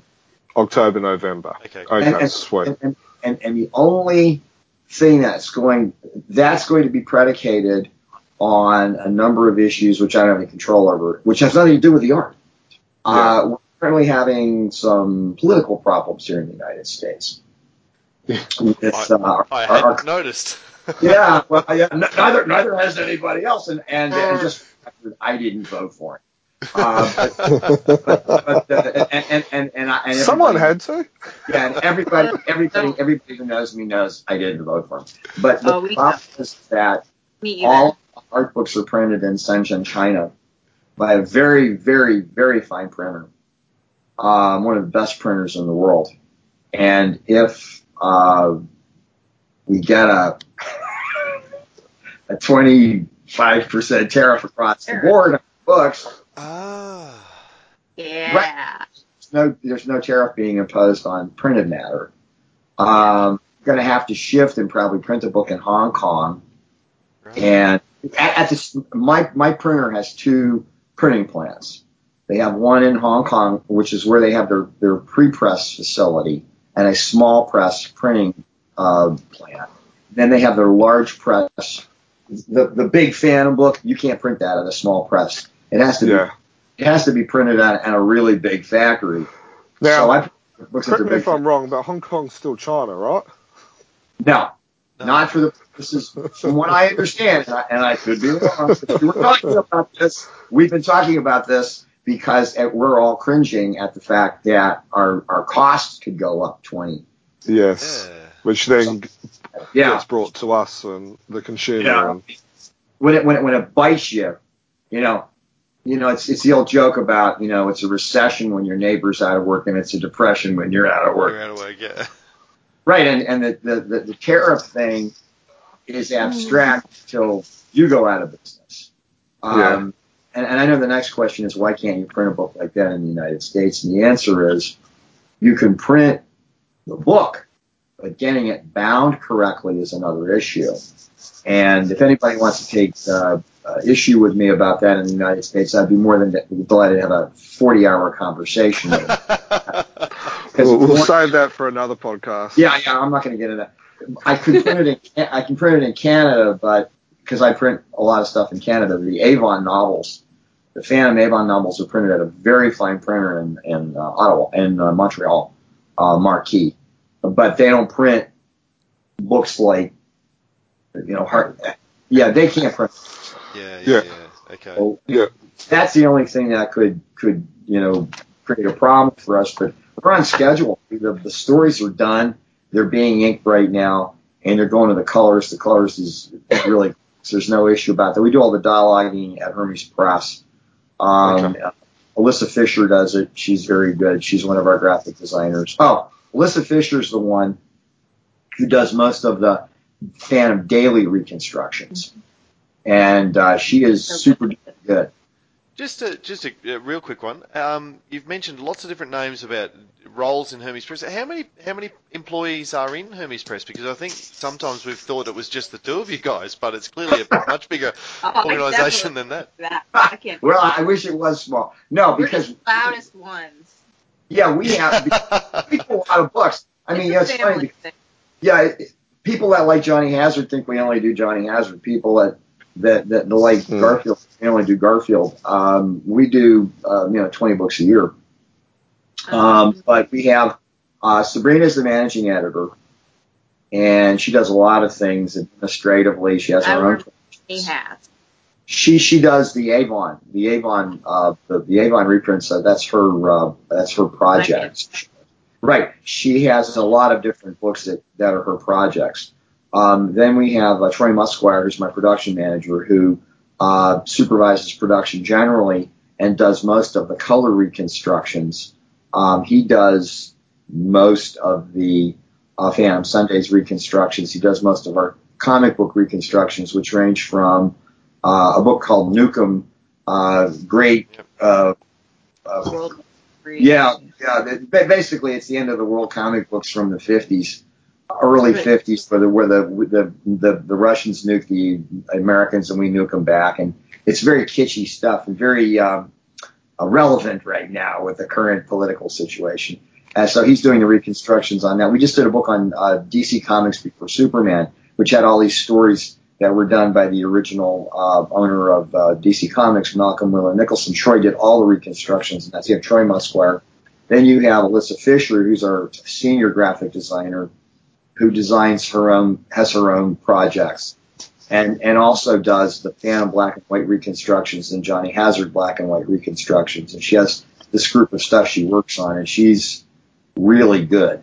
And then we have Nancy Partner, who works for us on a part-time basis, who's our archivist, who was responsible for where everything goes and does scanning and does digital reconstructions too. She's brought in on various projects when we did Sky Masters. Yeah, we did Sky Masters of the Spaceverse, which is the Jack Kirby science fiction strip, and we had 4 people working on that once, including 5 actually, because I was working on it too. And that was my project, so I was the one making everybody redo everything. And then we have Brian Peck, who's a special projects editor, who has his own group of books, and he works for Apple, but he works for us on the side.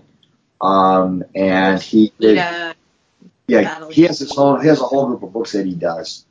And then, do we have anybody else? I think that's, most importantly, we have Moose the office dog.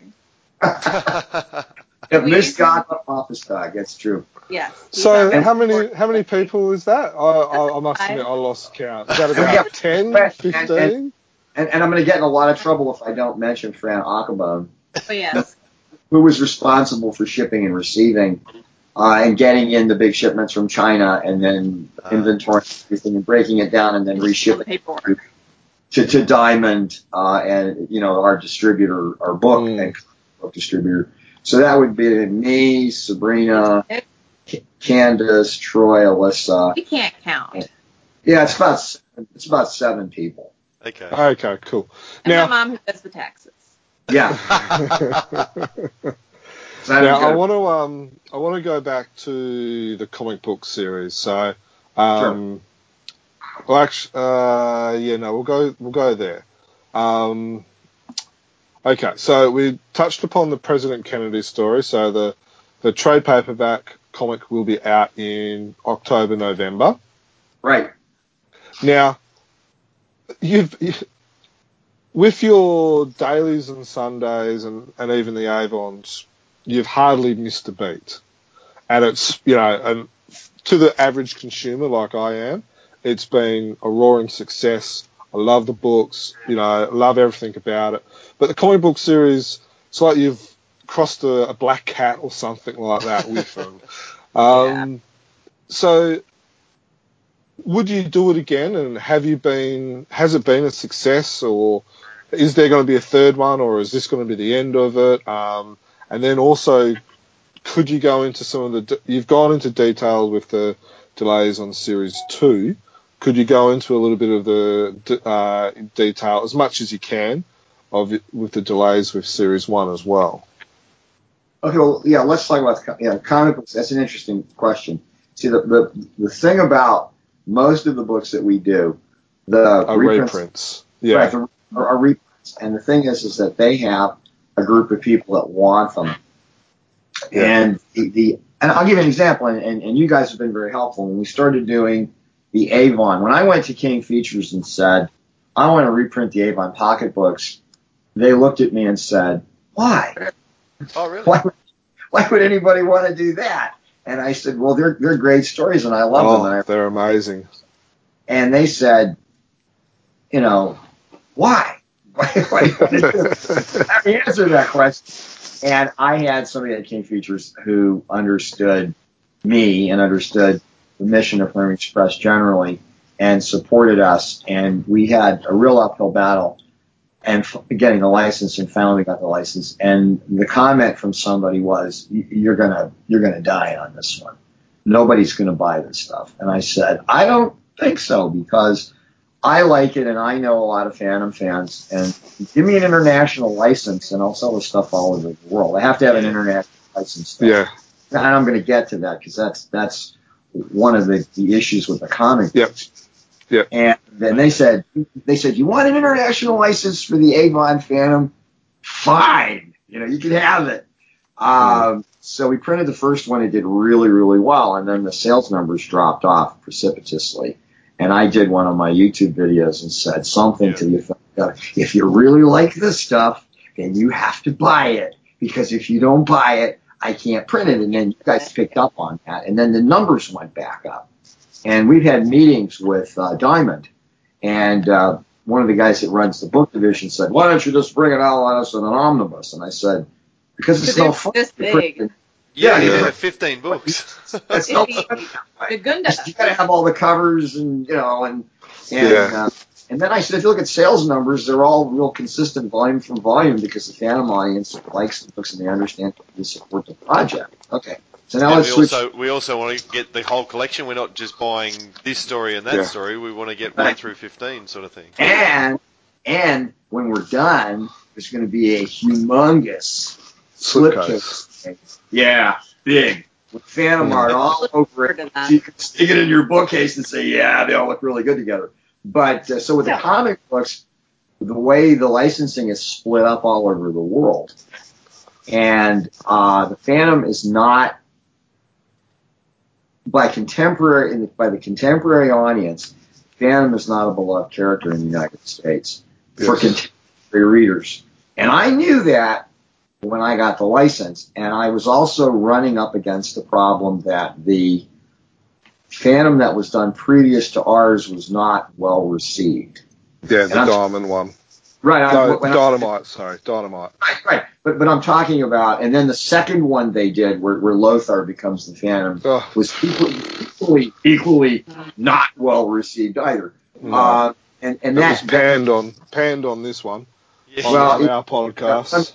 The problem is if you're going to stick a finger in somebody's eye, don't stick two fingers. That's bad. Yeah. But the point is that did not help the audience in the United States. And so when we solicited the first, the Peter David Phantom for Sal Velluto was doing it, we did a lot of publicity to push those books. And I think that they're as good or better than anything Marvel and DC does. And the quality level of the writing and the art and everything. And the reaction that we got. That's fair. We could, first of all, we're not allowed to sell those books outside of North America. Yes. We did a whole podcast on that, and we were speaking to people like Renee and stuff like that who did them through Phantom's Vault and stuff. That's where I got my copies from, was Phantom's Vault. Well, when we did a lot of publicity in the Phantom community in the United States and all over the world to sell the first group of books. And the people at Diamond, the people that run Diamond Comics, had seen the books because we were on schedule till the end. We didn't realize that Sal was sick, and Sal is better now. But but the point is, the people at Diamond saw the first couple of issues and they were screaming, "God, this is great! You're going to really do well on it," and we didn't. We had a sale of around 7,000 or 8,000 copies of issue 1 with 4 variants in the United States. And I was really shocked because we had put everything but the kitchen sink into that group of comic books. And I thought I was being true to the character and doing good Phantom stories. And we labored on with it. And we tried to crack the American market with the understanding that we can only sell in the United States and North America.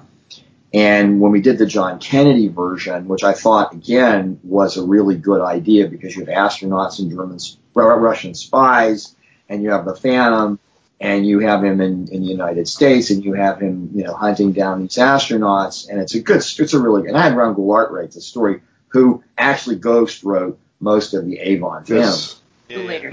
Right, who understands the Phantom, because I'm very adamant about you don't understand them, you don't write them. Yeah, exactly. And I think that was the problem with the Charlton stories, is that they almost wrote about a Tarzan instead of the Phantom. No, that's exactly right. And I'm not speaking out of school to say we auditioned some guys to do the second Phantom thing, and we got samples. And I'm getting into arguments with these guys about, I sent you the Bible. You need to adhere to canon. Well, I don't, one guy said, I don't understand why the Phantom has to wear glasses when he's in his and I said, and I remember saying to this guy, and looking him in the eye and saying, and the guy had no sense of humor, we didn't use him. I looked him in the eye and I said, old jungle saying, any man who sees the eyes of the Phantom does not have long to live. Yes. And he looks at me and he says, and I said, the old jungle saying? And he said, well, what's the old jungle saying got to do? And that's what you say. Thank you for trying. Goodbye. I said, you don't look the Phantom, and you do not see the Phantom's eyes. That's part of the myth. You don't see his eyes. Diana can see his eyes. His children can see his eyes. Garan. You're not allowed to see the Phantom's eyes. It's part of the myth. Okay. Yes. Kryptonite makes Superman scream. Okay. Are we getting it here? No, we're not getting it. No, I think we should be able to see his eyes. Well, you know what? I'm really not interested in what you think. I'm interested in a lot of things that you think creatively, but you don't change the character in that stuff. Okay. So we had worse numbers on the John Kennedy version. Oh. I was flabbergasted. I got an order for 3,500 books. And again, I was told by the people at Diamond, it's not the quality of what you're doing. It's the audience has been severely impacted by the stuff that was done by the other company because it's not been well received. Yeah, And no, it wasn't. I'm not giving up though because I'm really stupid. I'm not giving up, and I can't say anything right now about a new series because we have to wait and we're negotiating. But I'll have some news for you maybe in a month on that. But the point is that sweet. I'm not giving up, and I'm not killing off the 21st fan. He's like the coyote, you know. Right, I'm not killing off the 21st Phantom, because it was suggested, why don't you just, make a new one? And I said, and you've already heard me say this before, I said, well, I have a suggestion for you. Go over to DC Comics and tell them to kill Bruce Wayne and Batman, okay? You can kill Robin. Okay, kill off Bruce Wayne and Batman and then get a new guy to be Batman, okay? With a new... Good luck. It just doesn't work. Well, even Egmont have floated the idea of, and they've written a what if type story. For the 22nd Phantom. You've seen that? Yeah. It's fine. I mean, we've been doing those for years. What ifs are fine. Yeah.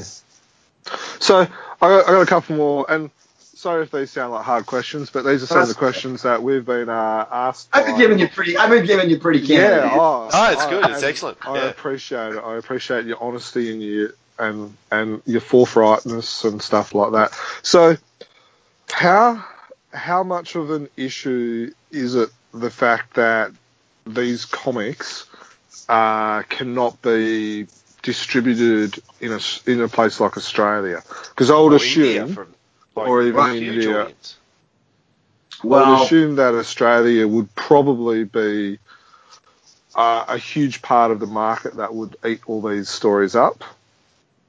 Well, I know Renee White very well, and he's doing a really good job at and he and I both know that we don't own the Phantom. We only have temporary. We only have. He's only in our care and custody for a short period of time. Yes. The answer is if we have to build the American market. Is really what we have to do on the Phantom. Yeah. Because we were approached by a couple of companies to take the stuff we were doing, the original stuff, and reprint it in different markets. And is that the comic book series or the comic reprints? Okay. Well, there's an Italian company that is reprinting the Sundays, and they have a license. Yeah, I don't know. I forget what their name is, but Dolman? I don't know. That's the Spanish one. Oh, okay. No. This is an Italian company, and they got a license from King Features, and they approached us and said, "Can we buy your digital files?" And I said, "Of course." And we made a deal with them, and we sold them volume digital files. Yeah. So I think they're doing it.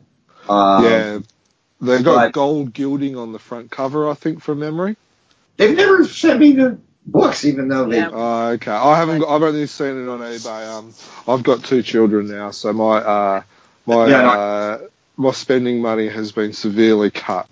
Instead of on Phantom stuff, it's now on nappies. Well, I know exactly where you're coming from. But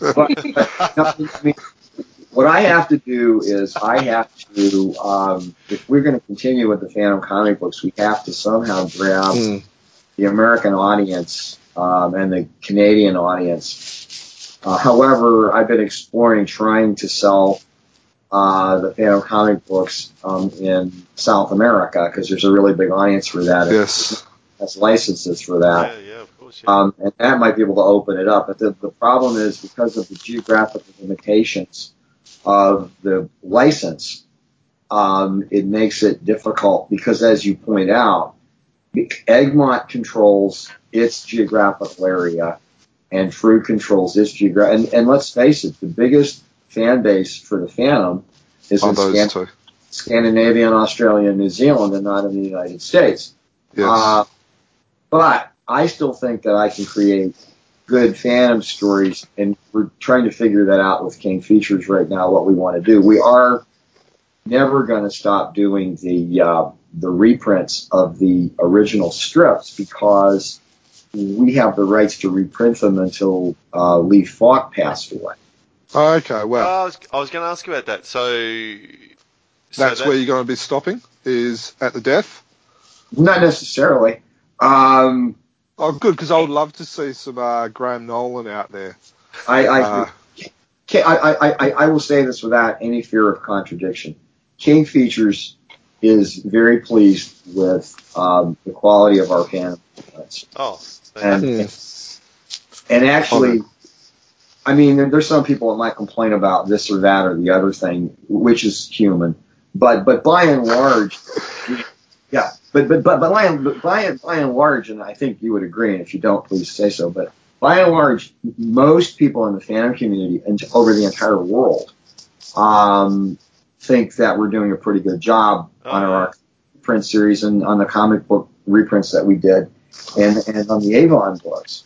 And King Features agrees. And I think that Hermes Press has done a lot to make the Phantom, in the format that we present books, more available to a much broader audience than before, because our mission is, there are 5 or 6 or 7 companies in the United States that do archival reprints. And our reason for doing that is each one of us have a different point of view. Well, we kind of don't. It's just that we have our favorites. We all have the same point of view. I believe Dick Tracy is a very important strip. IDW just got the rights to do it before I did. I think Mandrake the Magician is a very, very great strip. I would love to do it. Titan got the rights to do it before I did.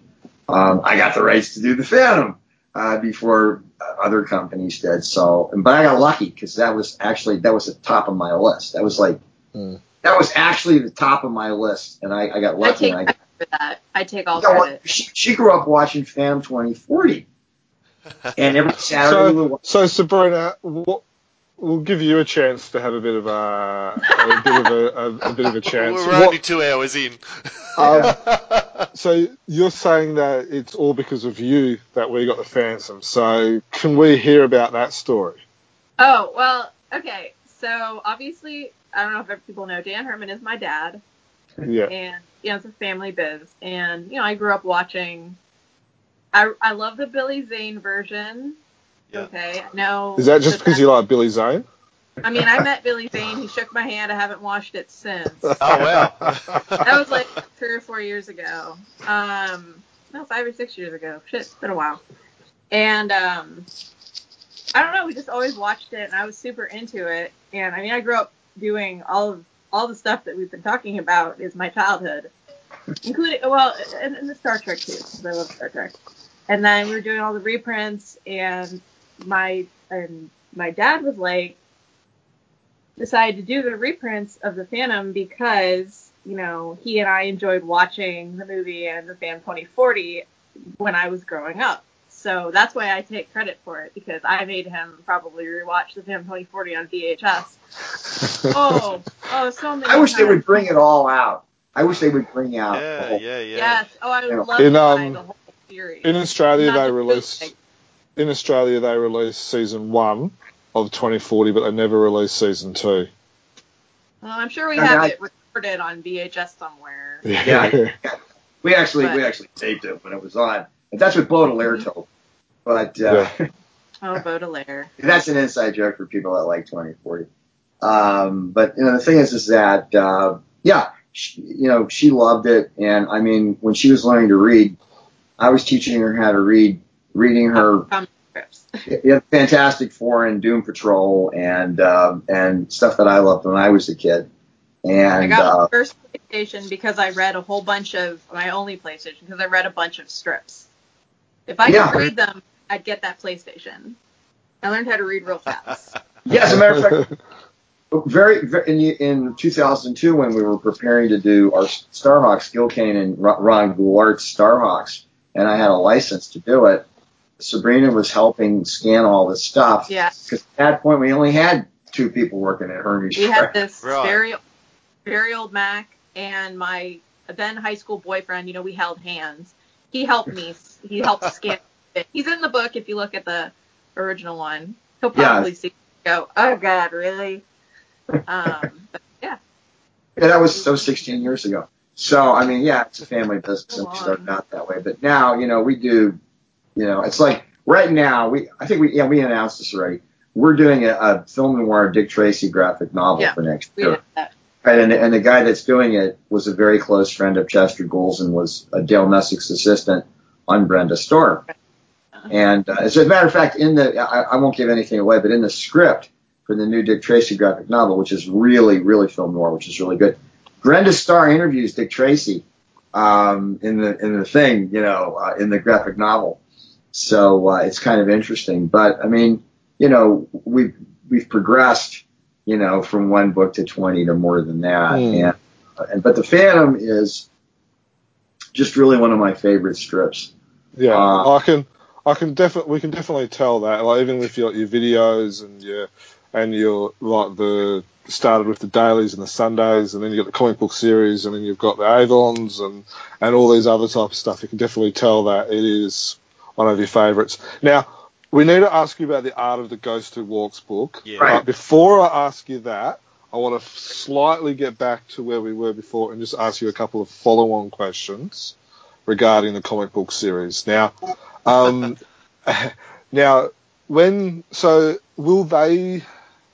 they be available via Phantom's Vault again? And also with the dailies and Sundays? Well, I've been getting them through my comic book store. Your Avon? The Avon and I got the President Kennedy's Volume 1 through my comic book store, through Diamond. Well, that's one of those great mysteries of distribution, which I don't have anything to do with. Because my comic book shop can't get all, whether they don't have the same connections as Dan's or what, but they don't get any of that stuff anymore. So I've been getting it mainly through Renee's site, Phantom's Vault. And I don't even have a copy of the first Kennedy series yet.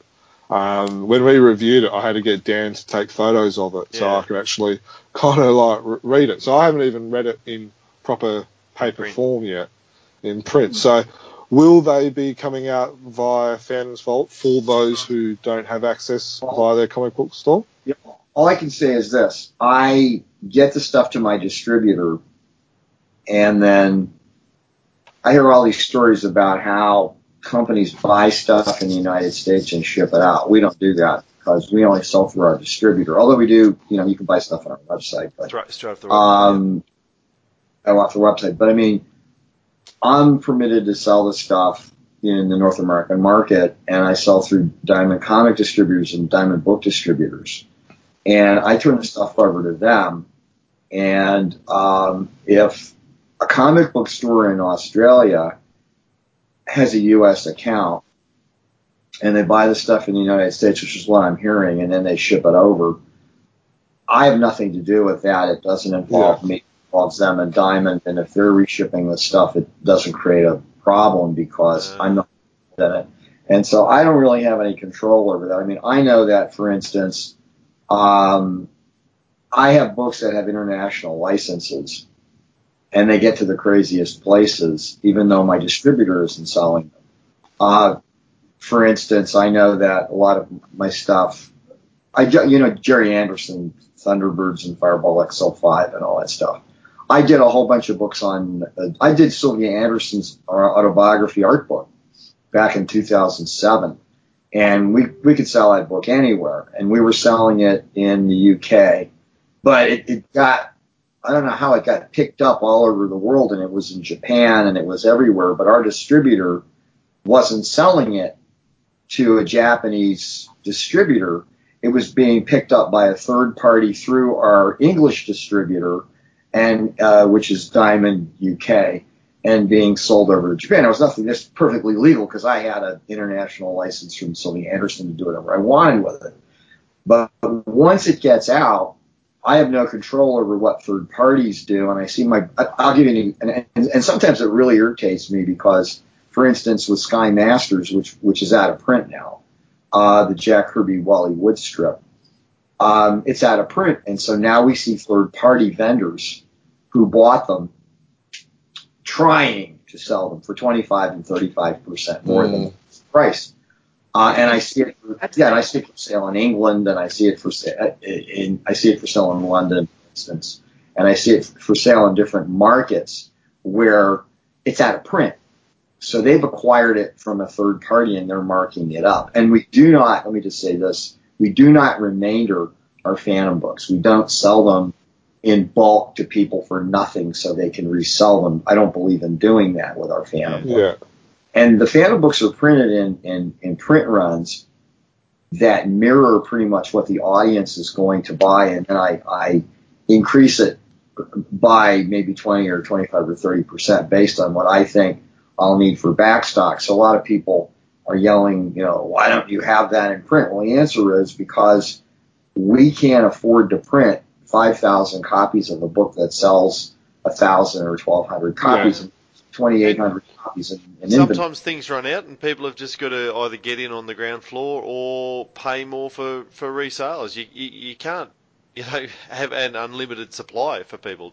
That's unrealistic. Right, we can't afford to do that, which is why I say to people, if you want one of our books, our dailies books or Sundays books, please pre-order it. Pre-order, yeah. Because it's first of all, let me just say, to print a book, even in China, where my cost is lower than it would be if I printed it here in North America, it's still extraordinarily expensive to print these books. Yeah. And our profit margin is not super duper high because we have to pay a license to King Features. And yeah, we got to pay everything, Yeah. And we got to pay it for Hermes Press. But the point is that, even the larger reprint companies are not printing humongous print runs of their reprint books.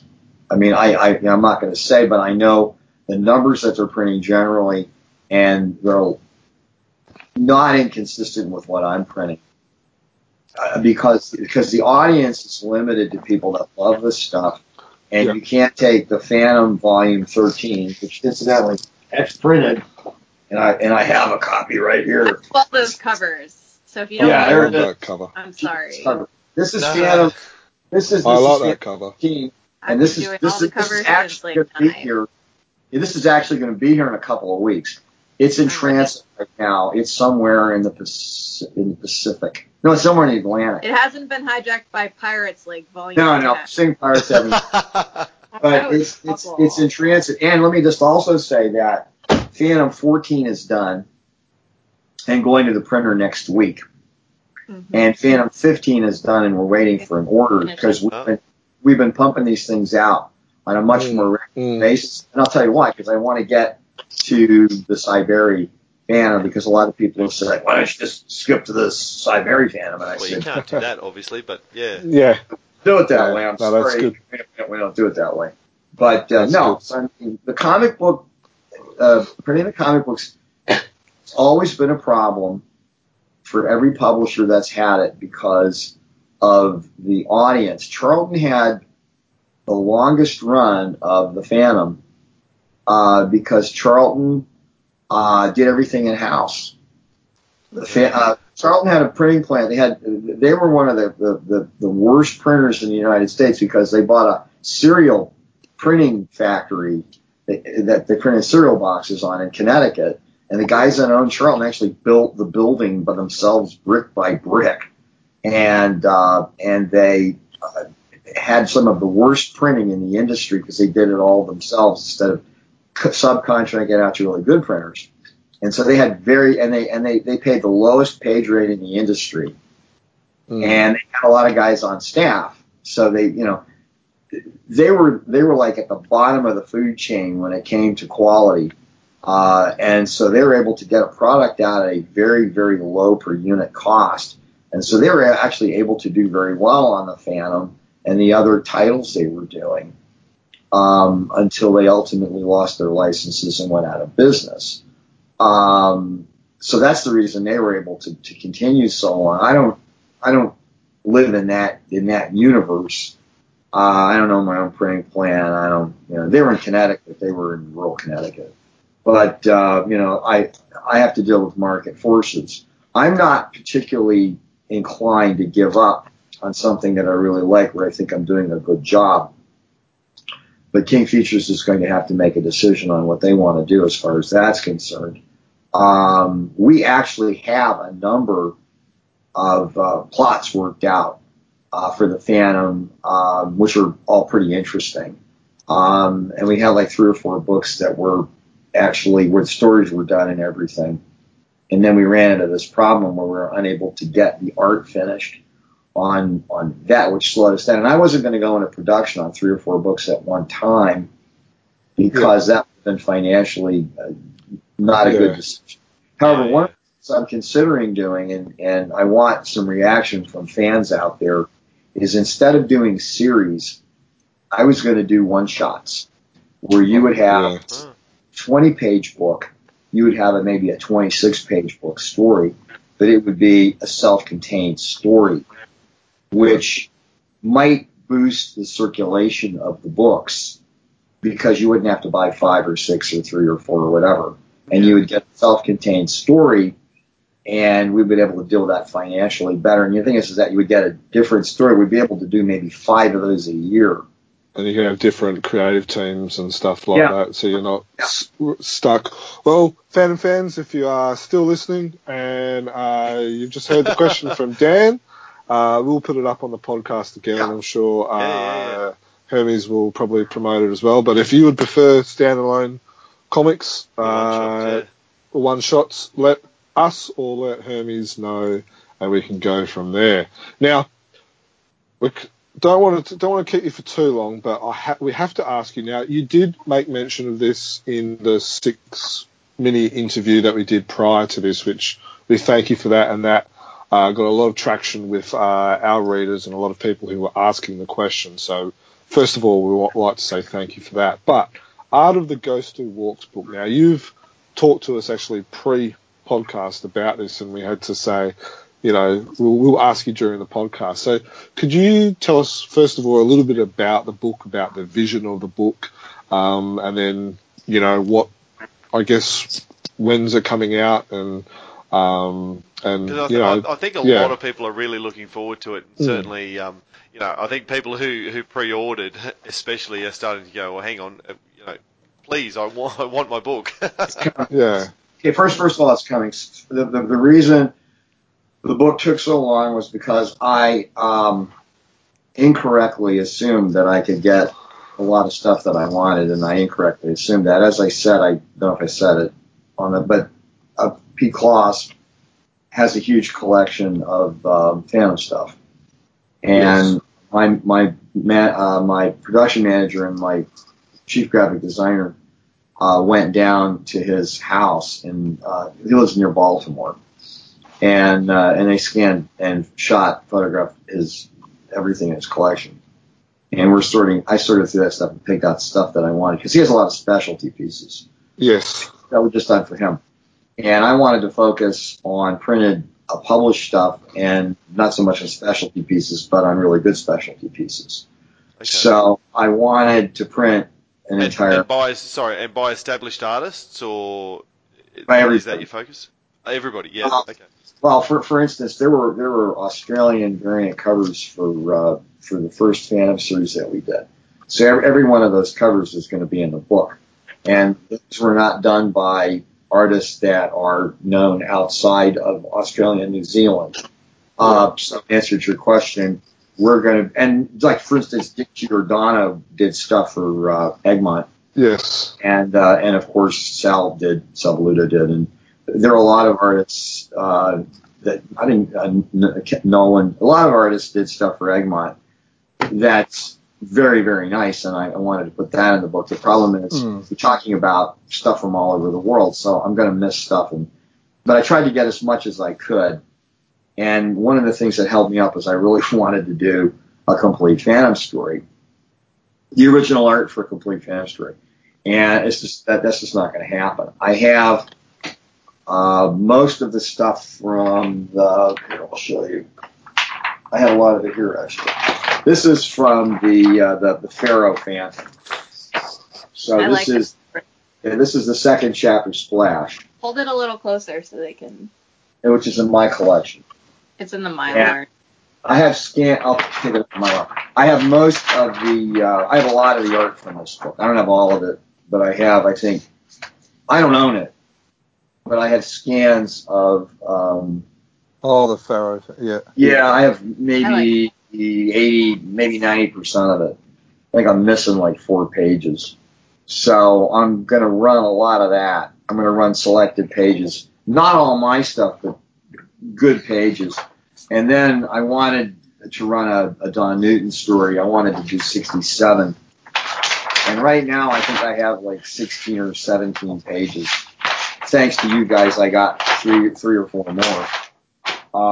And here's one of the pages. That's the one page that I own.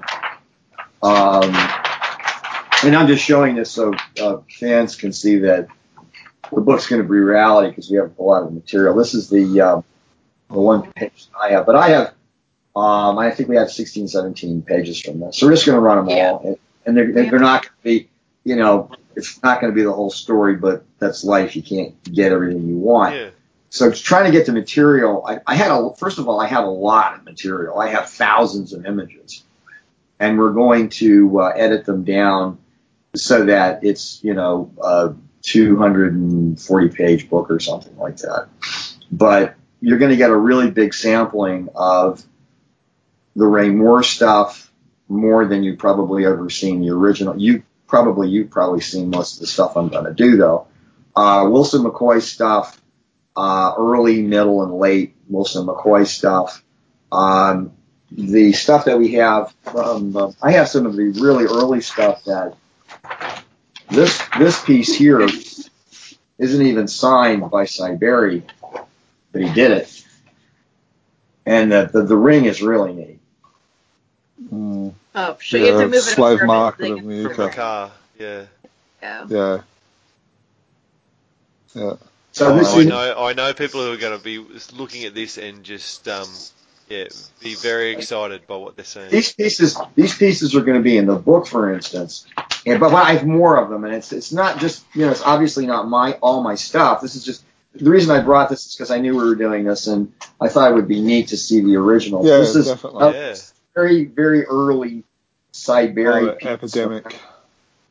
Yeah, look at this. It's the second or third daily story, I think it is. Yeah, and look, it's number. This is number 53, and look at this. And I think the second story, and then there's another one. Is that the Reef? Yeah, and then and wait a minute, and get this. This is what I was talking about at Comic-Con. That's where I got this stuff. Yeah. Oh, really? Yeah, these are the pieces. You've been hanging on to it for this long and finally getting it into a book. Hole. Yeah, and then wait a minute. Black hole. and then they had some really late Wilson McCoy stuff. And like I said, we were pulling out all the pieces that had the Phantom in every panel. Wow. I mean, I didn't, I have an opportunity. So when one is presented with an opportunity, one must grab at the moment. And that's a pretty good Wilson McCoy hit.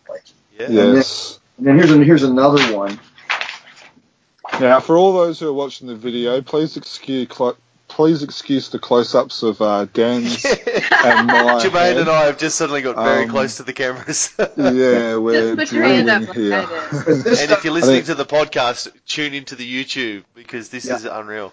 Yeah, the reason I'm showing you this is so that everybody understands that this is a real book that's coming out that has real material in it. And it's so latest because Dan Herman wanted to try to get more stuff than he was able to get, and finally said, "People are screaming at me. I need to finish it." It's out of my desire to create. Screaming at him. Yeah, really screaming at him. It was out of my desire to create a really nice book. Because I could have taken the material that I had and done the book, and then I would have said, missed that person. And I'm never going to be satisfied because I'm never going to hit everybody. I'm not going to get all the artists that I want. So if I miss somebody, I apologize. I'm trying the best I can. But the book's coming out because it has to come out. You know what I mean? You can't wait for it. But the concept of the book is to deal with the strip artists and to deal with the artists that did the comic books, and to have a lot of material, including all the George Wilson covers that were done.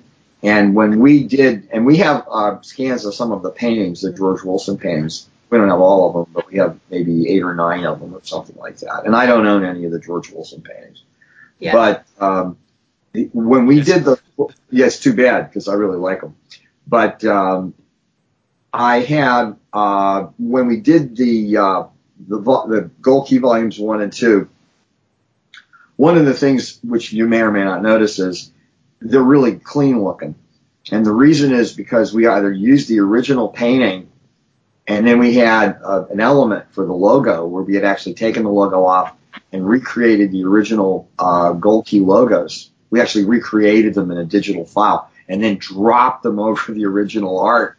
Mm-hmm. So it was actually the cover is neater than the one on the original comic book because we're scanning off the original art instead of scanning the comic book cover. And we didn't do that with all of them because we didn't have all of them. But what we did do, and I did most of these myself, is I digitally repainted the logos off all of the artwork and then repainted it so it was like one piece of original art. And then since we had the title elements in separate files, they were vectorized Illustrator graphics. So we had the Phantom and blah, blah, blah, and then the actual logo that they use on the Gold Key. We actually did that with the Charlton and the King ones too, is where we had all the logos were done by Alyssa Fisher, and she took them and she redrew them. She drew over them in Illustrator and made them into vectorized files so they can be blown up to any size and they don't lose the grain or the resolution or anything. And then we dropped them back onto the art that had been done, which is why those covers look so pristine, because they were done over to look perfect, as perfect as you could get them. So we're going to actually put them all in the book. They're all going to be in the Phantom. So you're going to get 73 covers. Which, I think they're really great covers. Yeah.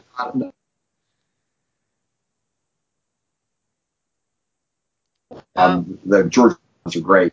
Yeah, we're going to have the Charlton ones, the King ones, which the King ones were based off images that Cy Berry did, as everybody knows. And we're going to have all the Gold Key ones, and we're going to have a really nice selection of the Avon covers because we've digitally redone those the same way.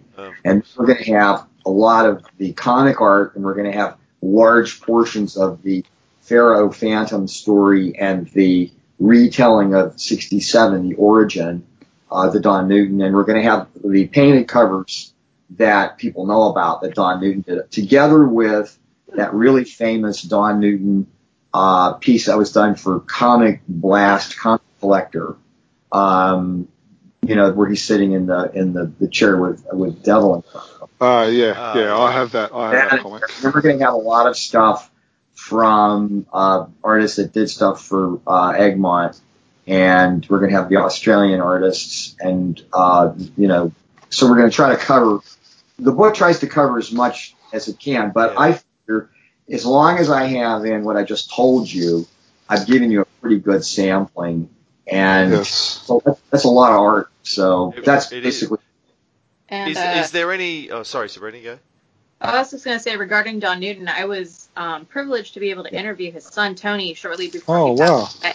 And that's actually the interview is going to be in the Don Newton Phantom that's coming out. But we could probably put some excerpts of it into that because he had a lot of fun stories about his dad. Yeah. Part of the Phantom. Okay. The Don Newton Phantom is nicer than Phantom Volume 5 because I was not entirely satisfied that the stories came out. The stories were a little dark. So, and that was the printer. Because our files didn't look that way. And so I had them adjusted so that in the Don Newton Phantom, the reproduction is going to be better than it was in the Phantom Volume 5. But the Don Newton but the Don Newton Phantom focuses exclusively on the Don Newton stories, and it has a lot of original Don Newton art, including stuff that he did for DC Comics. Yeah. And covers that he did for comic collector, Rocket Blast comic collector, and a bunch of specialty Phantom pieces that he did as well. So the Don Newton Phantom is different from Charlton 5 because it's got a lot of, and also has a much longer essay about Don Newton's life, and it also has the interview that Sabrina did with Don Newton's son, and we have a bunch of pictures that we got from Don Newton's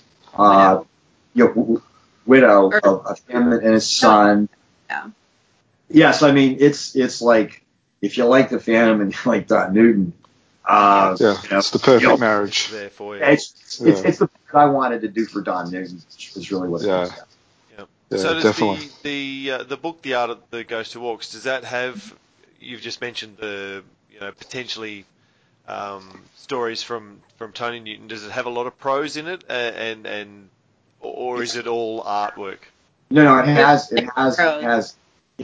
an essay which explains what the book is, and it discusses very briefly the artists, so that you get a background for what it context. is. Yeah, and it's basically got a couple of. It's got one long essay that's basically explains what the book is and who the artists are, and then as it goes from chapter to chapter, it has like a page setting up each chapter saying this is what it is. And the thing is, it makes a pretty good case that the art's pretty diverse. And it gives, a broad range of the artists. And the project, when I envisioned it, I wanted to do certain things, and I'm pretty close to what I wanted to do. I mean, not be able to do what I wanted to do. But I mean, I have the same problem. I did a book on Alex Raymond, who did Flash Gordon, and I was able to do the book that I wanted, but I wasn't able to get everything that I wanted. And I have maybe 600 or 700 Alex Raymond images in that book, and it's a pretty nice book, and everybody likes it. And the problem is I bit off more than I could chew. But it's coming out, and I think everyone will like it. And the reason I brought the art along is so people will see, well, that's going to be in there, folks. It's pretty big. So it's going to be, I think you said 240 pages? 240. Yeah, about 240. It may actually be bigger, but right now it's 240. Do we have? Is it hardcover? Yeah, only do hardcovers. Now, what's the price in US or whatever? Just so that way people. I'm now sold. I'm about to go on your website and do a pre-order. I hope it's not too late. Sabrina knows. I don't remember. What's the price? I think it's $65. Yeah, I don't know. Okay, yep. So it's a very expensive book to print. It's a nice book. Whatever it says on the website is what it is. So about 80. It's on sale for $60, and we're having a sale right now. Yeah, we are actually on our website. So speaking of sales, hang on. Let me finish these questions. Okay. Okay, so you said it was 60 US. So let's quickly do a conversion. It's 65 retail. We just have it for less on the website. Okay, so 65 US for Australian is about $90. That's 65. So just so people are aware of that. Now, when is it likely to be available for people to be viewing? It'll probably, let me see, this is, wait a minute, we're in August. August? Yeah, we're August, September, so it goes to the printer. It'll be available either in late December or early January, depending on the political. I think the January side. Yeah. As long as we beat Chinese New Year, we'll be fine. Yeah. Chinese New Year. Well, Chinese New Year, we always have to consider that Chinese New Year. Yeah, because nothing happens. Oh, they shut down. Or it gets hijacked by pirates again, which... Well, actually, this is a fun story, and everybody knows this, but one of the largest shipping lines in the world, which was Korean, went bankrupt. And they were and they were going to seize all their cargo, and we had a Phantom on one of their, it was in a container on one of their ships, And we were getting a lot of flack about where's your book, and I said, well, actually, we know the tanker, we know the ship that it's on that. Yeah. And, right. Online watching it, sitting outside the Suez Canal because they don't want to seize the boat. And it was sitting there for 2 months. So the pirates would have been better off seizing it because we probably could have I could have bought it back from them, gotten a better price. But ultimately they got a loan and they were able to get the stuff to port and were able to get it. So, I mean, sometimes, and that happened to everybody. It happened to everybody in the comic book business. It's time for Christmas. Yeah. But this book is going and I don't, and if listen, I'm going to print it. If they stick a tariff on it, we'll still we're just print going it. to live with it, and it'll come in, and that'll be it, and we'll figure out what we're doing, and that's life. I'm not going to start printing my books someplace else. I'll print them in Hong Kong or China. We may have to print them in Korea or Singapore. I don't know, but we're going to have to wait to see, how that turns out. Mm-hmm. So the question I was going to ask there is about the sales that you do, and I think as far as publishing houses, fandom publishing houses go, you guys are as good as anyone at the social media stuff and the publicising your own stuff. And I'm on the mailing list. Thank you. Sorry. That's also better. That's also. And so I'm on the mailing list. I get the emails, the Twitter alerts, you're on Facebook, the YouTube videos, which you mentioned right from the very start, which I really like, and we get that insight about we need to pick up sales of the Avons and whatever. So how important to you is all that social media side of things? Oh, it's so important. It's so important. It's essential. I do all the social media, so if you see anything that looks like kitschy, that's probably me. But I'm constantly doing press releases and Twitter, and I don't do Tumblr anymore because that was just painful. But, is that still around? Yeah, it's owned by Yahoo now. Oh, that's probably why it's painful. Yeah. No, I think that in the comic book world, it's absolutely essential. Mm-hmm. And for the fandom, I think it's even more absolutely essential because I can tell you that at Comic-Con, I meet same fandom fans every year. I know people that buy the stuff. One of the reasons I got to know Peter David was because he would come up to my booth and buy Phantom books and say, I really love the Phantom, and which I didn't know. And he would come up at Comic-Con and say, I really love the Phantom. And I get to know people because I'm at my own booth at Comic-Con. I do run around and make deals to do things, but I do talk to everybody that I can when I'm there because, I'm very shy and I don't talk to people. I'm very antisocial. But, I think that having an ability to talk directly to the people that are buying your stuff is absolutely vital because you want to create a product that you like, that you think is important, which I think the stuff we do is historically important, and I think it's good entertainment. And I listen to feedback. I mean, I actually listen. I don't necessarily always agree with it. I don't necessarily always implement it, but I do sometimes. And I do listen to criticism, and I take it very seriously. Mm-hmm. And I'll give you an example. I listen very carefully to Ivan Pedersen, and I have a lot of respect for him.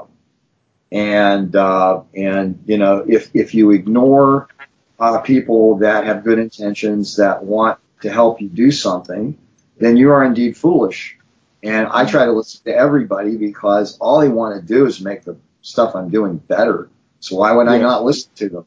And the way I do that is through this social media. That's how we do it. A good example of that is for the Avon novels. I forget which one. Maybe it was 5 or 6. The original did not have a chapter 10. It went chapter 9, chapter 11. The continuity was there. Nothing was changed. They just had misnumbered it originally. Okay. And I'm pretty active on one of the Phantom Facebook groups. And I reached out and I said, hey guys, quick question. We're doing reprints. Would it be better if I were to change it and change the numbering and put a note and say chapter 10, 11, 12? Or do you prefer, as fans, I think we did a poll, actually. Yeah, I remember this. Keep it, go 9/11. And I think we ended up keeping 9/11. I put an asterisk, and in the beginning, I put an editor's note saying, we're not missing a chapter. This is how it was originally. Yeah. So we use them all the time. And some of our covers, people don't like particular elements. If people reach out and say, we really hate this cover, we actually ended up changing the cover for Daily 15. Is it 15 or 16? From I remember. being attacked by a bunch of natives, which everyone was like, well, that's a little... It's not 2018. Yeah, exactly. Yeah, it's not really appropriate. So we changed it because people reached out on the Facebook group and on the Twitter and said, yo, dogs, don't do that. That's not cool. Yeah. They didn't actually say it like that, but... No. And you know what's interesting is that the cover that replaced it is a lot neater than... Because it's the Phantom on Hero, and it's do a lot, but we like Hero, we like Devil, we like Random Women. Yeah, but I mean it's a much. Cover, so I'm very proud. So no, I mean the thing is that, like I said, it's an old jungle saying, first. I do quote old jungle sayings quite frequently, usually with my artists who aren't listening to me. And I always get this look, and when I talked to Peter David and he was doing the Phantom, he was actually quoting old jungle sayings. So I knew that we were in sync and things were going very well. That was the true pleasure working with him, because he loved it as much as I did, and that's always fun when you're doing something with somebody that's just synced in with you. Yeah, it makes it a lot easier. Cool. All right. I think we'll start to wrap up, but I've got a couple of questions that I've been asking some fellow fans and stuff like that as well. So we put out a wide net to basically some of our friends, some of our Patreon supporters and stuff like that. So I've got a couple of questions for you, and then we'll begin to wrap up. So first one was from a guy over in Sweden. I was wondering whether you have any interest in publishing Swedish stories in English for the US audience. Absolutely. Okay, cool. I've talked to Renee White about that because he told me that he was doing it, and I would not have any problems getting the material from Egmont. And what I wanted to do, and I haven't talked to King Features about this yet, and it's not a problem I telling you about it, was to do like I did the hardcovers, to actually reprint in bound volumes, hardcover bound volumes, and do like maybe 10 or 12 stories or something like that in one big book and do a series of them. And that's on my list of things that I need to talk to King Features about, because the answer is yes, I'm going to do that. And we have somebody who can translate them because one of our relatives is a translator and lives in Sweden. Okay. So she's a professional translator and she's a relative. Well, that always helps. Yeah. And awesome. In Australia, we call that mates rates.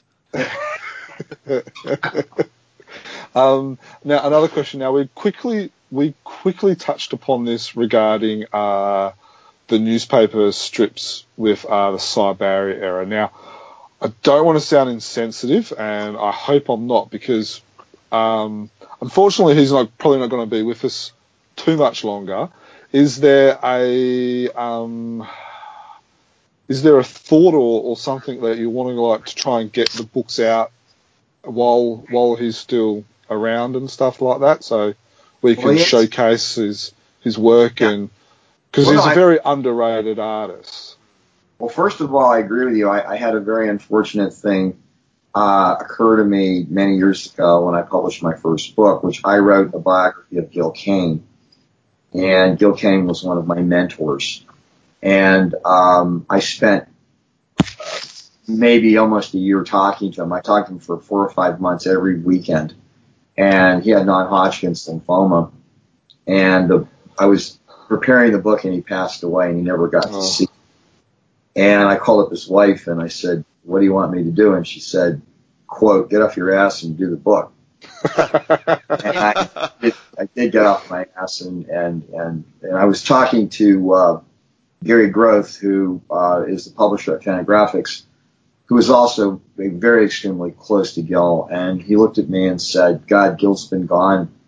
It's been 18 years." And I said, "Yeah, it's incredible. Time passes really quickly." So in answer to your question, yes, I want to try to get these books out so Cy can see them, and so Cy can be proud of his work being published in an archival edition and taken very, very seriously, as it should be, because it's phenomenal stuff.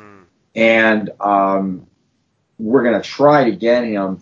We're going to try to do a special limited edition.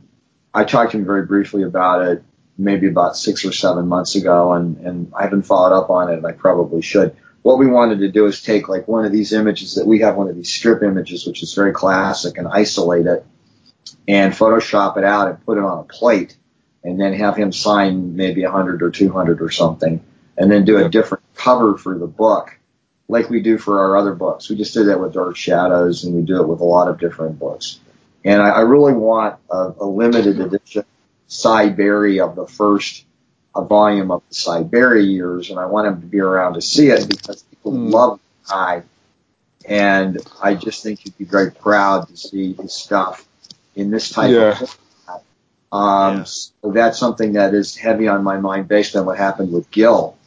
And, the book came out, and Gil's widow, Elaine, was very proud of it, but then there it is. Gil didn't get to see his book, and I don't want that to happen in this situation. So I think that definitely. One of the reasons I asked that is because I'm probably sure you've seen that. That's what the Spanish dudes have just released, Dolmen, and so they're doing basically copying your way of doing it, formatting, and then it's the Cy Berry stories as well. And I know probably some of the people that have been helping you have probably helped them with this as well. And this is a great book, but I can't read. I can't read Spanish. Let me tell you something really neat, is that we have all of the press proofs from King Features for this. So we have possibly the most pristine material in existence that we're going to use to do the Cy Berry books. So, and the other thing is our formats, people say, why don't you put 300-page answers? Because I want to make them bigger. Yeah. And if I put 300-page, I got to make them smaller.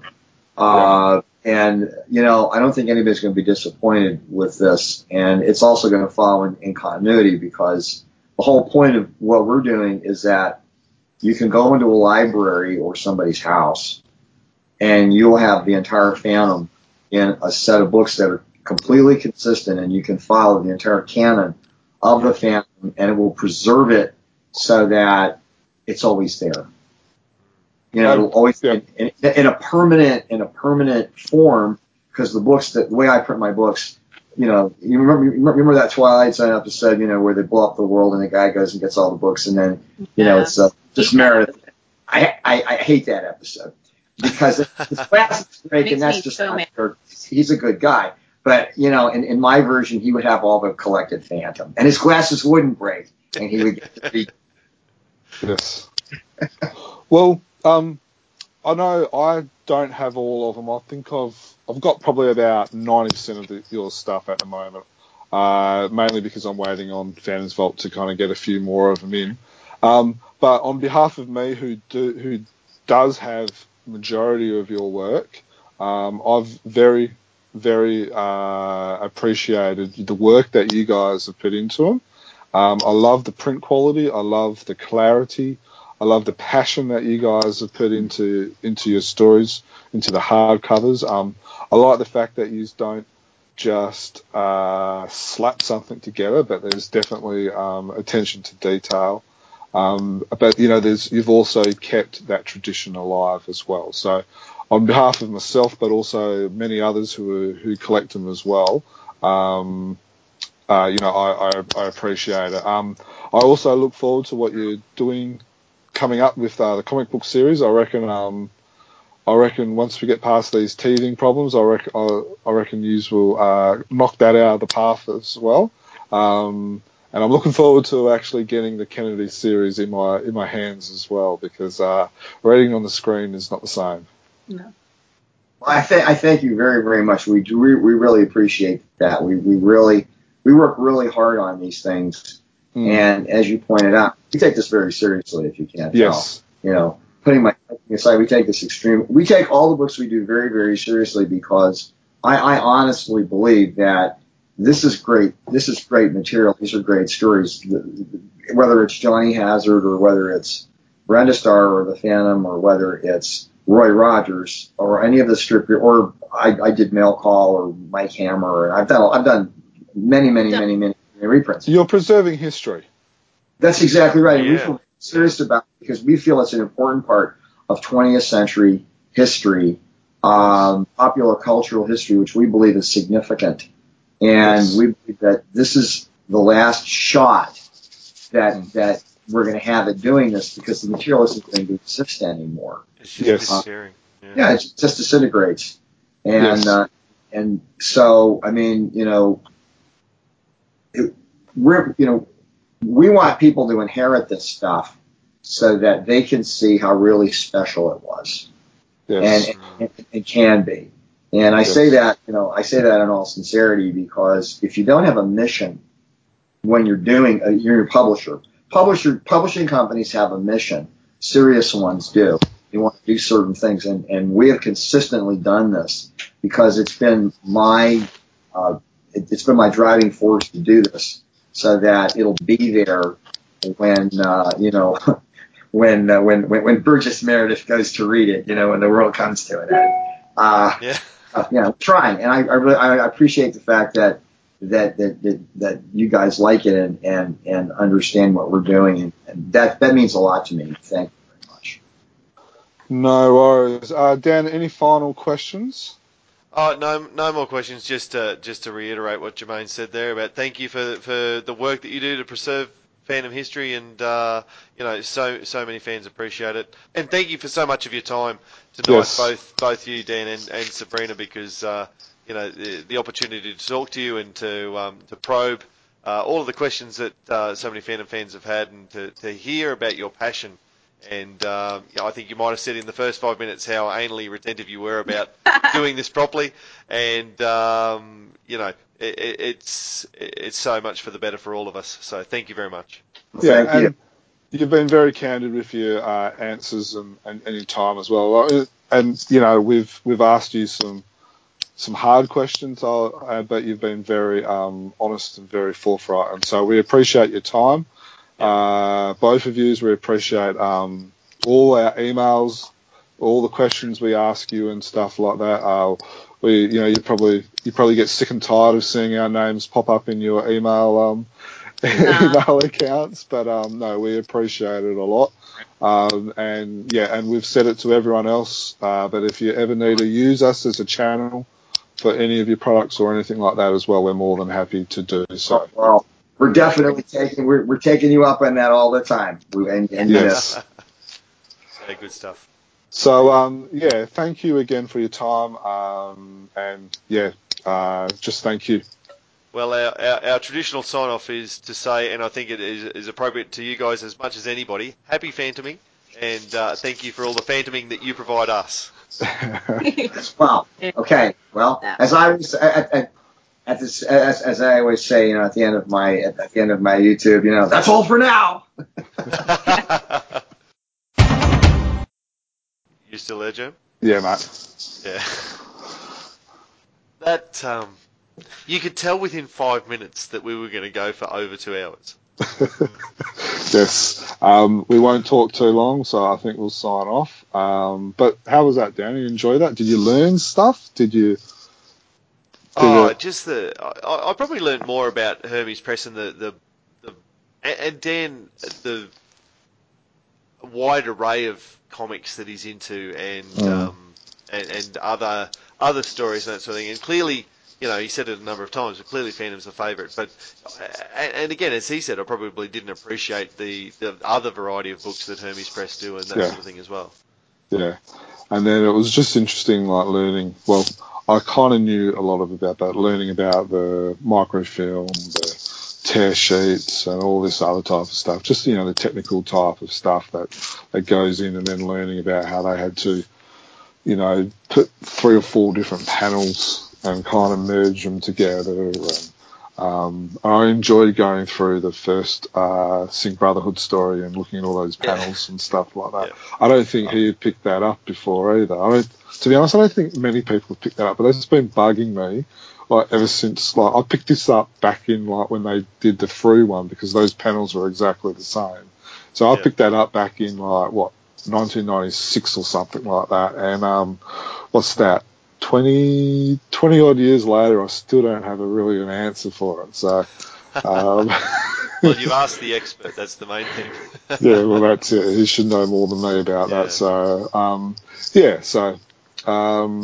now everybody, obviously, website chroniclechamber.com. We'll have that up there. We'll have some of the panels that we were talked about in there, plus anything else as well, which will be on there. We've got the Reddit message board. You can email us on chroniclechamber@gmail.com. We have all our social media links, which is Facebook, Chronicle Chamber fan page. Crikey, that's long. And Phantom Collector group as well. Twitter, @Chronicle Tweets. Instagram, @Chronicle Chamber.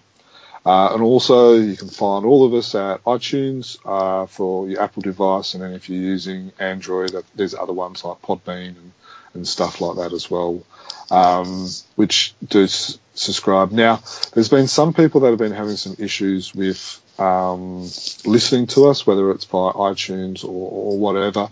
If you are one of those, drop us an email, chroniclechamber@gmail.com, or message us on Facebook and we can help you. To be fair, if they're struggling to hear us, they're probably not still tuned in at the 2 hour 55 mark of podcast. Yeah, but I'm just letting people know that if you are having some troubles, let us know. But apart from that, Dan? Fantastic. I do, I'm sitting here and I look at the clock and it's 2:08 a.m. and I've got to get up for work in 4 hours.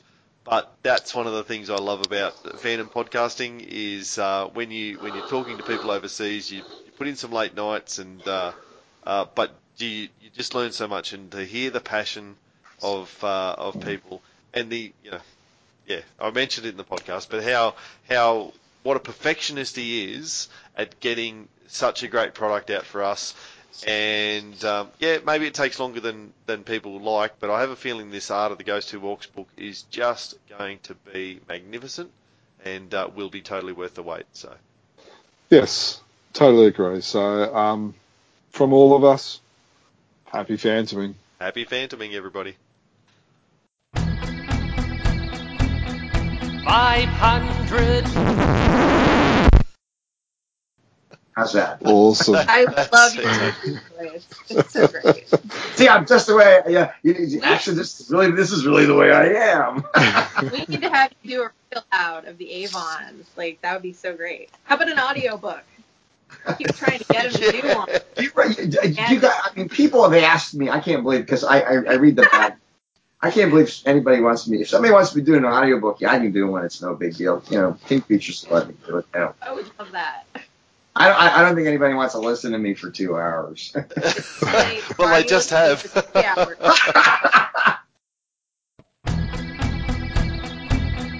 500 years ago, he washed ashore the sole survivor of a shipwreck, and upon the skull of the man who killed his dad, he said, "I'm mad, I must eradicate piracy, injustice and cruelty, and all my sons will follow me, so evildoers will believe that this man cannot die." The Phantom, The ghost who walks. the Phantom, Enemies beware, the Phantom's always there, but you won't find the Phantom. He finds you